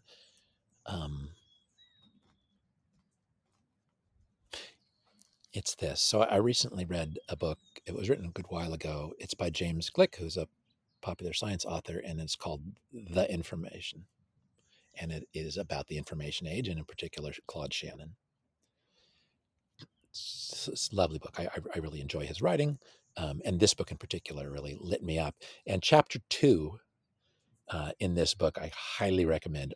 And he talks about the nature of language and how language developed. And in particular, the transition from spoken only to written language. Okay. And he points out that philosophy could not have come into being before written language. Okay. And here's why. Okay. So, I mean, in some primitive, weak form, yes. But here's what written language did. Written language did a few things.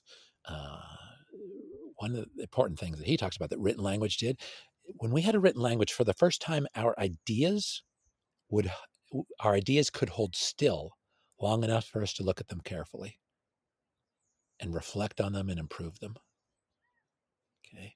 So before written language, we heard stuff, right? Around the fire, really primitive, or even much, much later.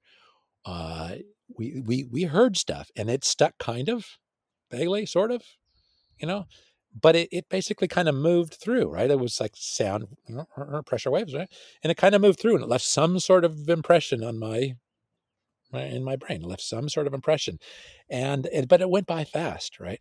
And so, I may extract some value and pass on some value to other people, my children, and so on. But what happened with written language is is now this thought could be written down, and I could just stare at it for as long as I want. And in staring at it, I can realize I can understand it more deeply, but I can also improve on it. Okay. I can realize, this idea is, it's maybe, it's a little better than my previous idea or what people used to believe. But we can go more than that. We can say, could this thing is there something simpler? Is there something about this that just kind of is a little funny, can be improved on? So having written language enabled us to really examine it and take all the time we needed and make improvements. It started a feedback loop that we only had in a very weak way. Of course, we had a feedback loop. That's what a brain is right? It's a zillion, feedback loops interconnected. So, but this kind of written thing, it gives us a very reliable, stable cognitive feedback loop. And that let us improve our ideas in a way we never could before. And that's why Glick says written language enabled philosophy to come into being. Okay. But of course, not just philosophy, certainly science. Because science is about improving our ideas and making observations, and improving our ideas and making observations. Right. And our observations say, no, that's a wrong idea. And our ideas say, wouldn't this be cool? This seems consistent with the facts. And also, here's where I should look for information that shows me I'm wrong. That's like Popper's falsifiability criterion. So anyway, so what does that have to do with anything? This is what I've experienced since I switched to AGDA. Okay. So for decades, I have been writing down precise specifications, and I have been reasoning and calculating correct programs for decades. And I thought I was pretty good at it, and I had a really good time and done some work that hadn't been done, and developed some insights that had existed before to my knowledge. But AGDA has really changed the process for me in a way I'm tremendously grateful for. It's given me essentially this written language. Okay. So of course I had a written language, but it wasn't a formal language. Right. And so now that I can write my specifications and proofs in Agda, I'm much more critical of them than I used to be. But before, of course, writing them down helped a lot. And of course, absolutely, I improved them.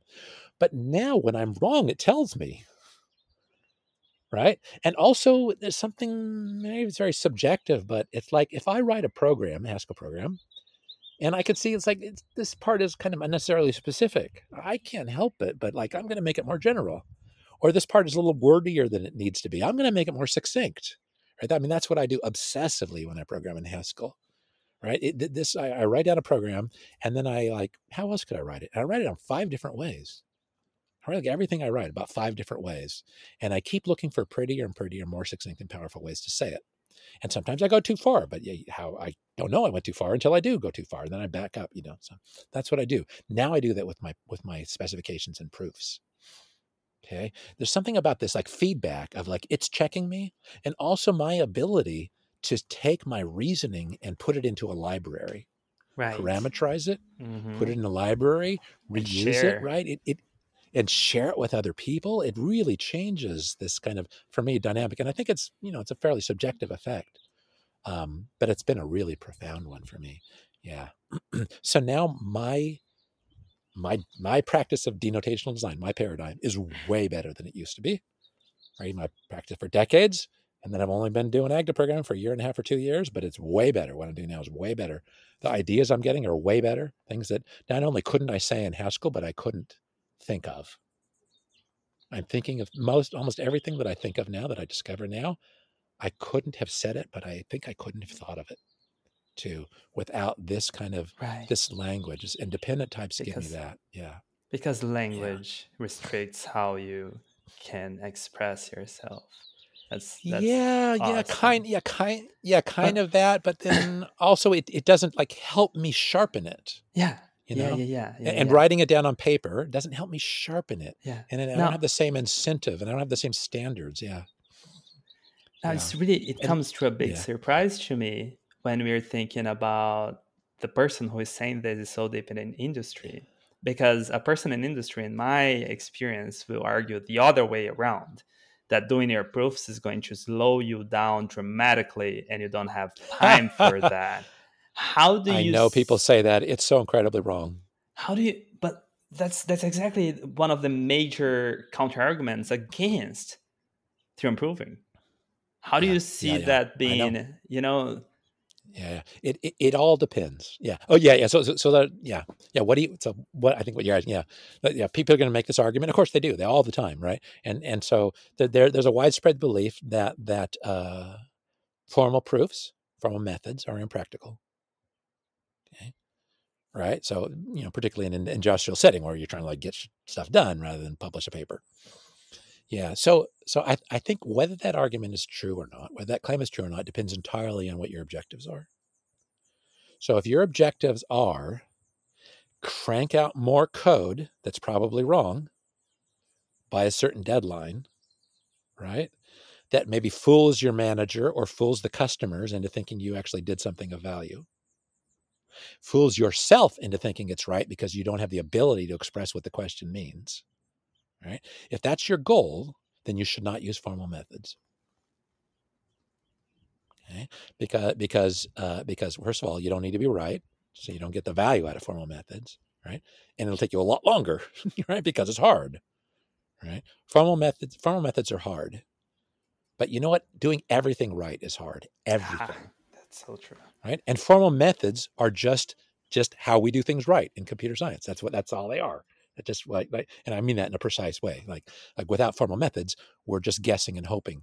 We're doing what people did before science, which is we got a bunch of wacky ideas.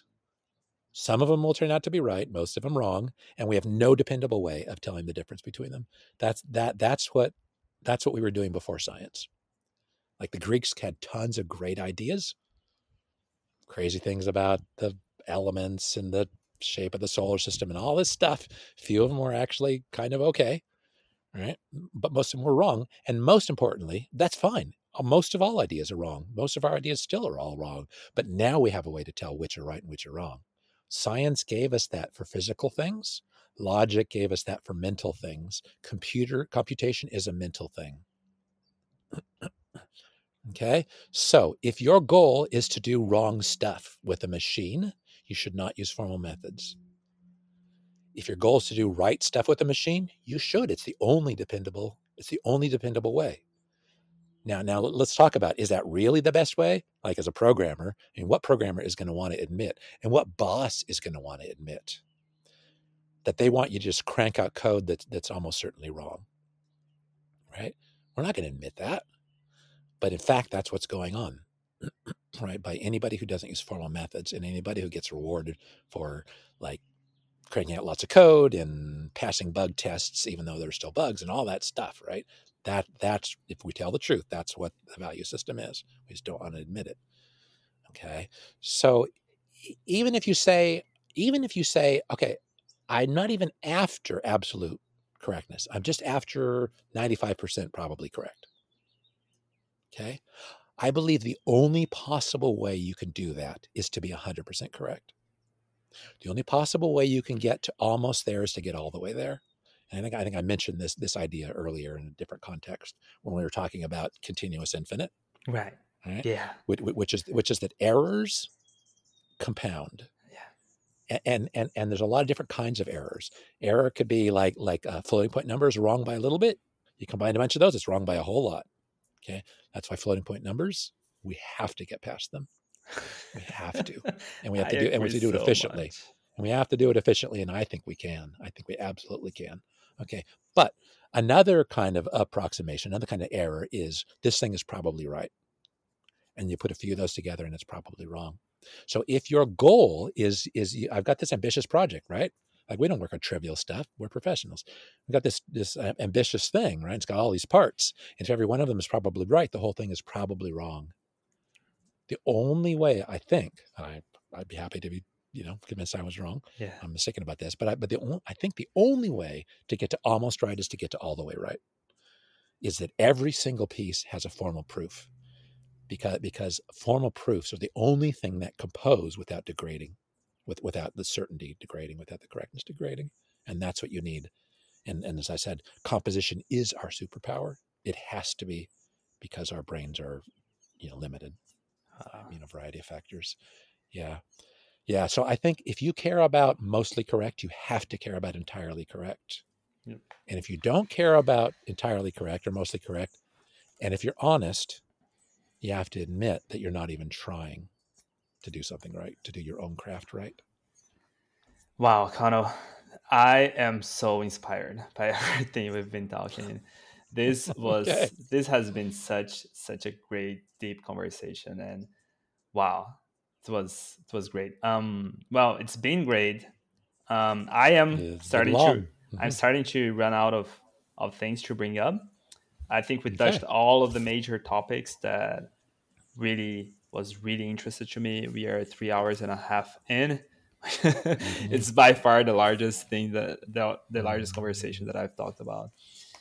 And Angelo, do you have anything you would like to bring up?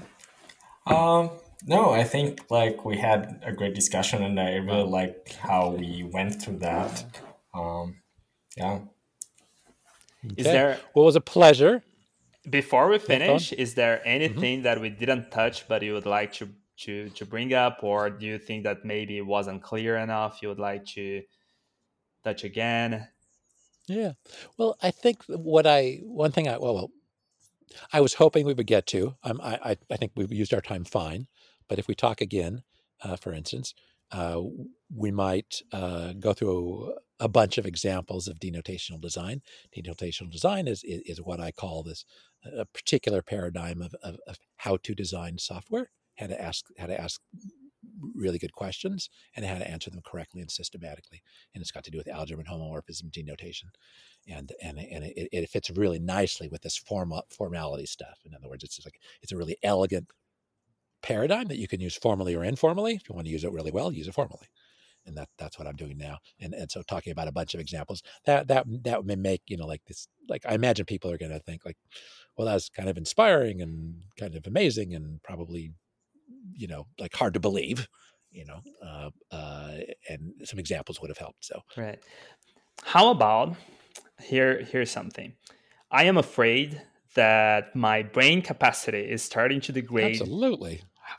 very fastly. How about we Yeah. schedule another meeting next week? Totally. And we keep exactly on there, and we go into examples, and we can even think more what other directions we'd like to touch. You bet. That sounds good. Perfect. Super. Well, I hope you write down questions that come up for you, and also like skepticism. I really, really, really enjoy skepticism. I don't want anybody to ever believe anything I say. Of course, right? Course. You know, I want to like have your curiosity inspired, and like I love to be challenged, and also like I believe what I believe because I figured it out for myself. I went through my own process, and that involves skepticism unavoidably. Yeah. So any like skeptical, like challenging kind of things, I would love and value, and it would be helpful to other listeners because other listeners will too. Right. So write down questions and doubts and all that kind of stuff. Yeah, and then we'll talk again when you're ready. Yeah. Perfect then. And thank you, Pedro.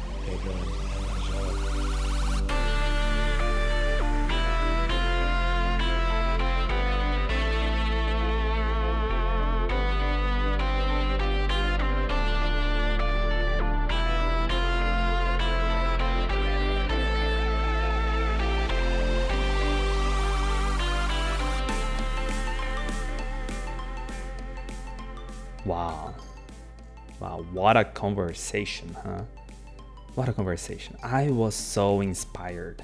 He is so passionate and cares so deeply about our research and what we do. Yeah, this was a nice conversation. I really like this format.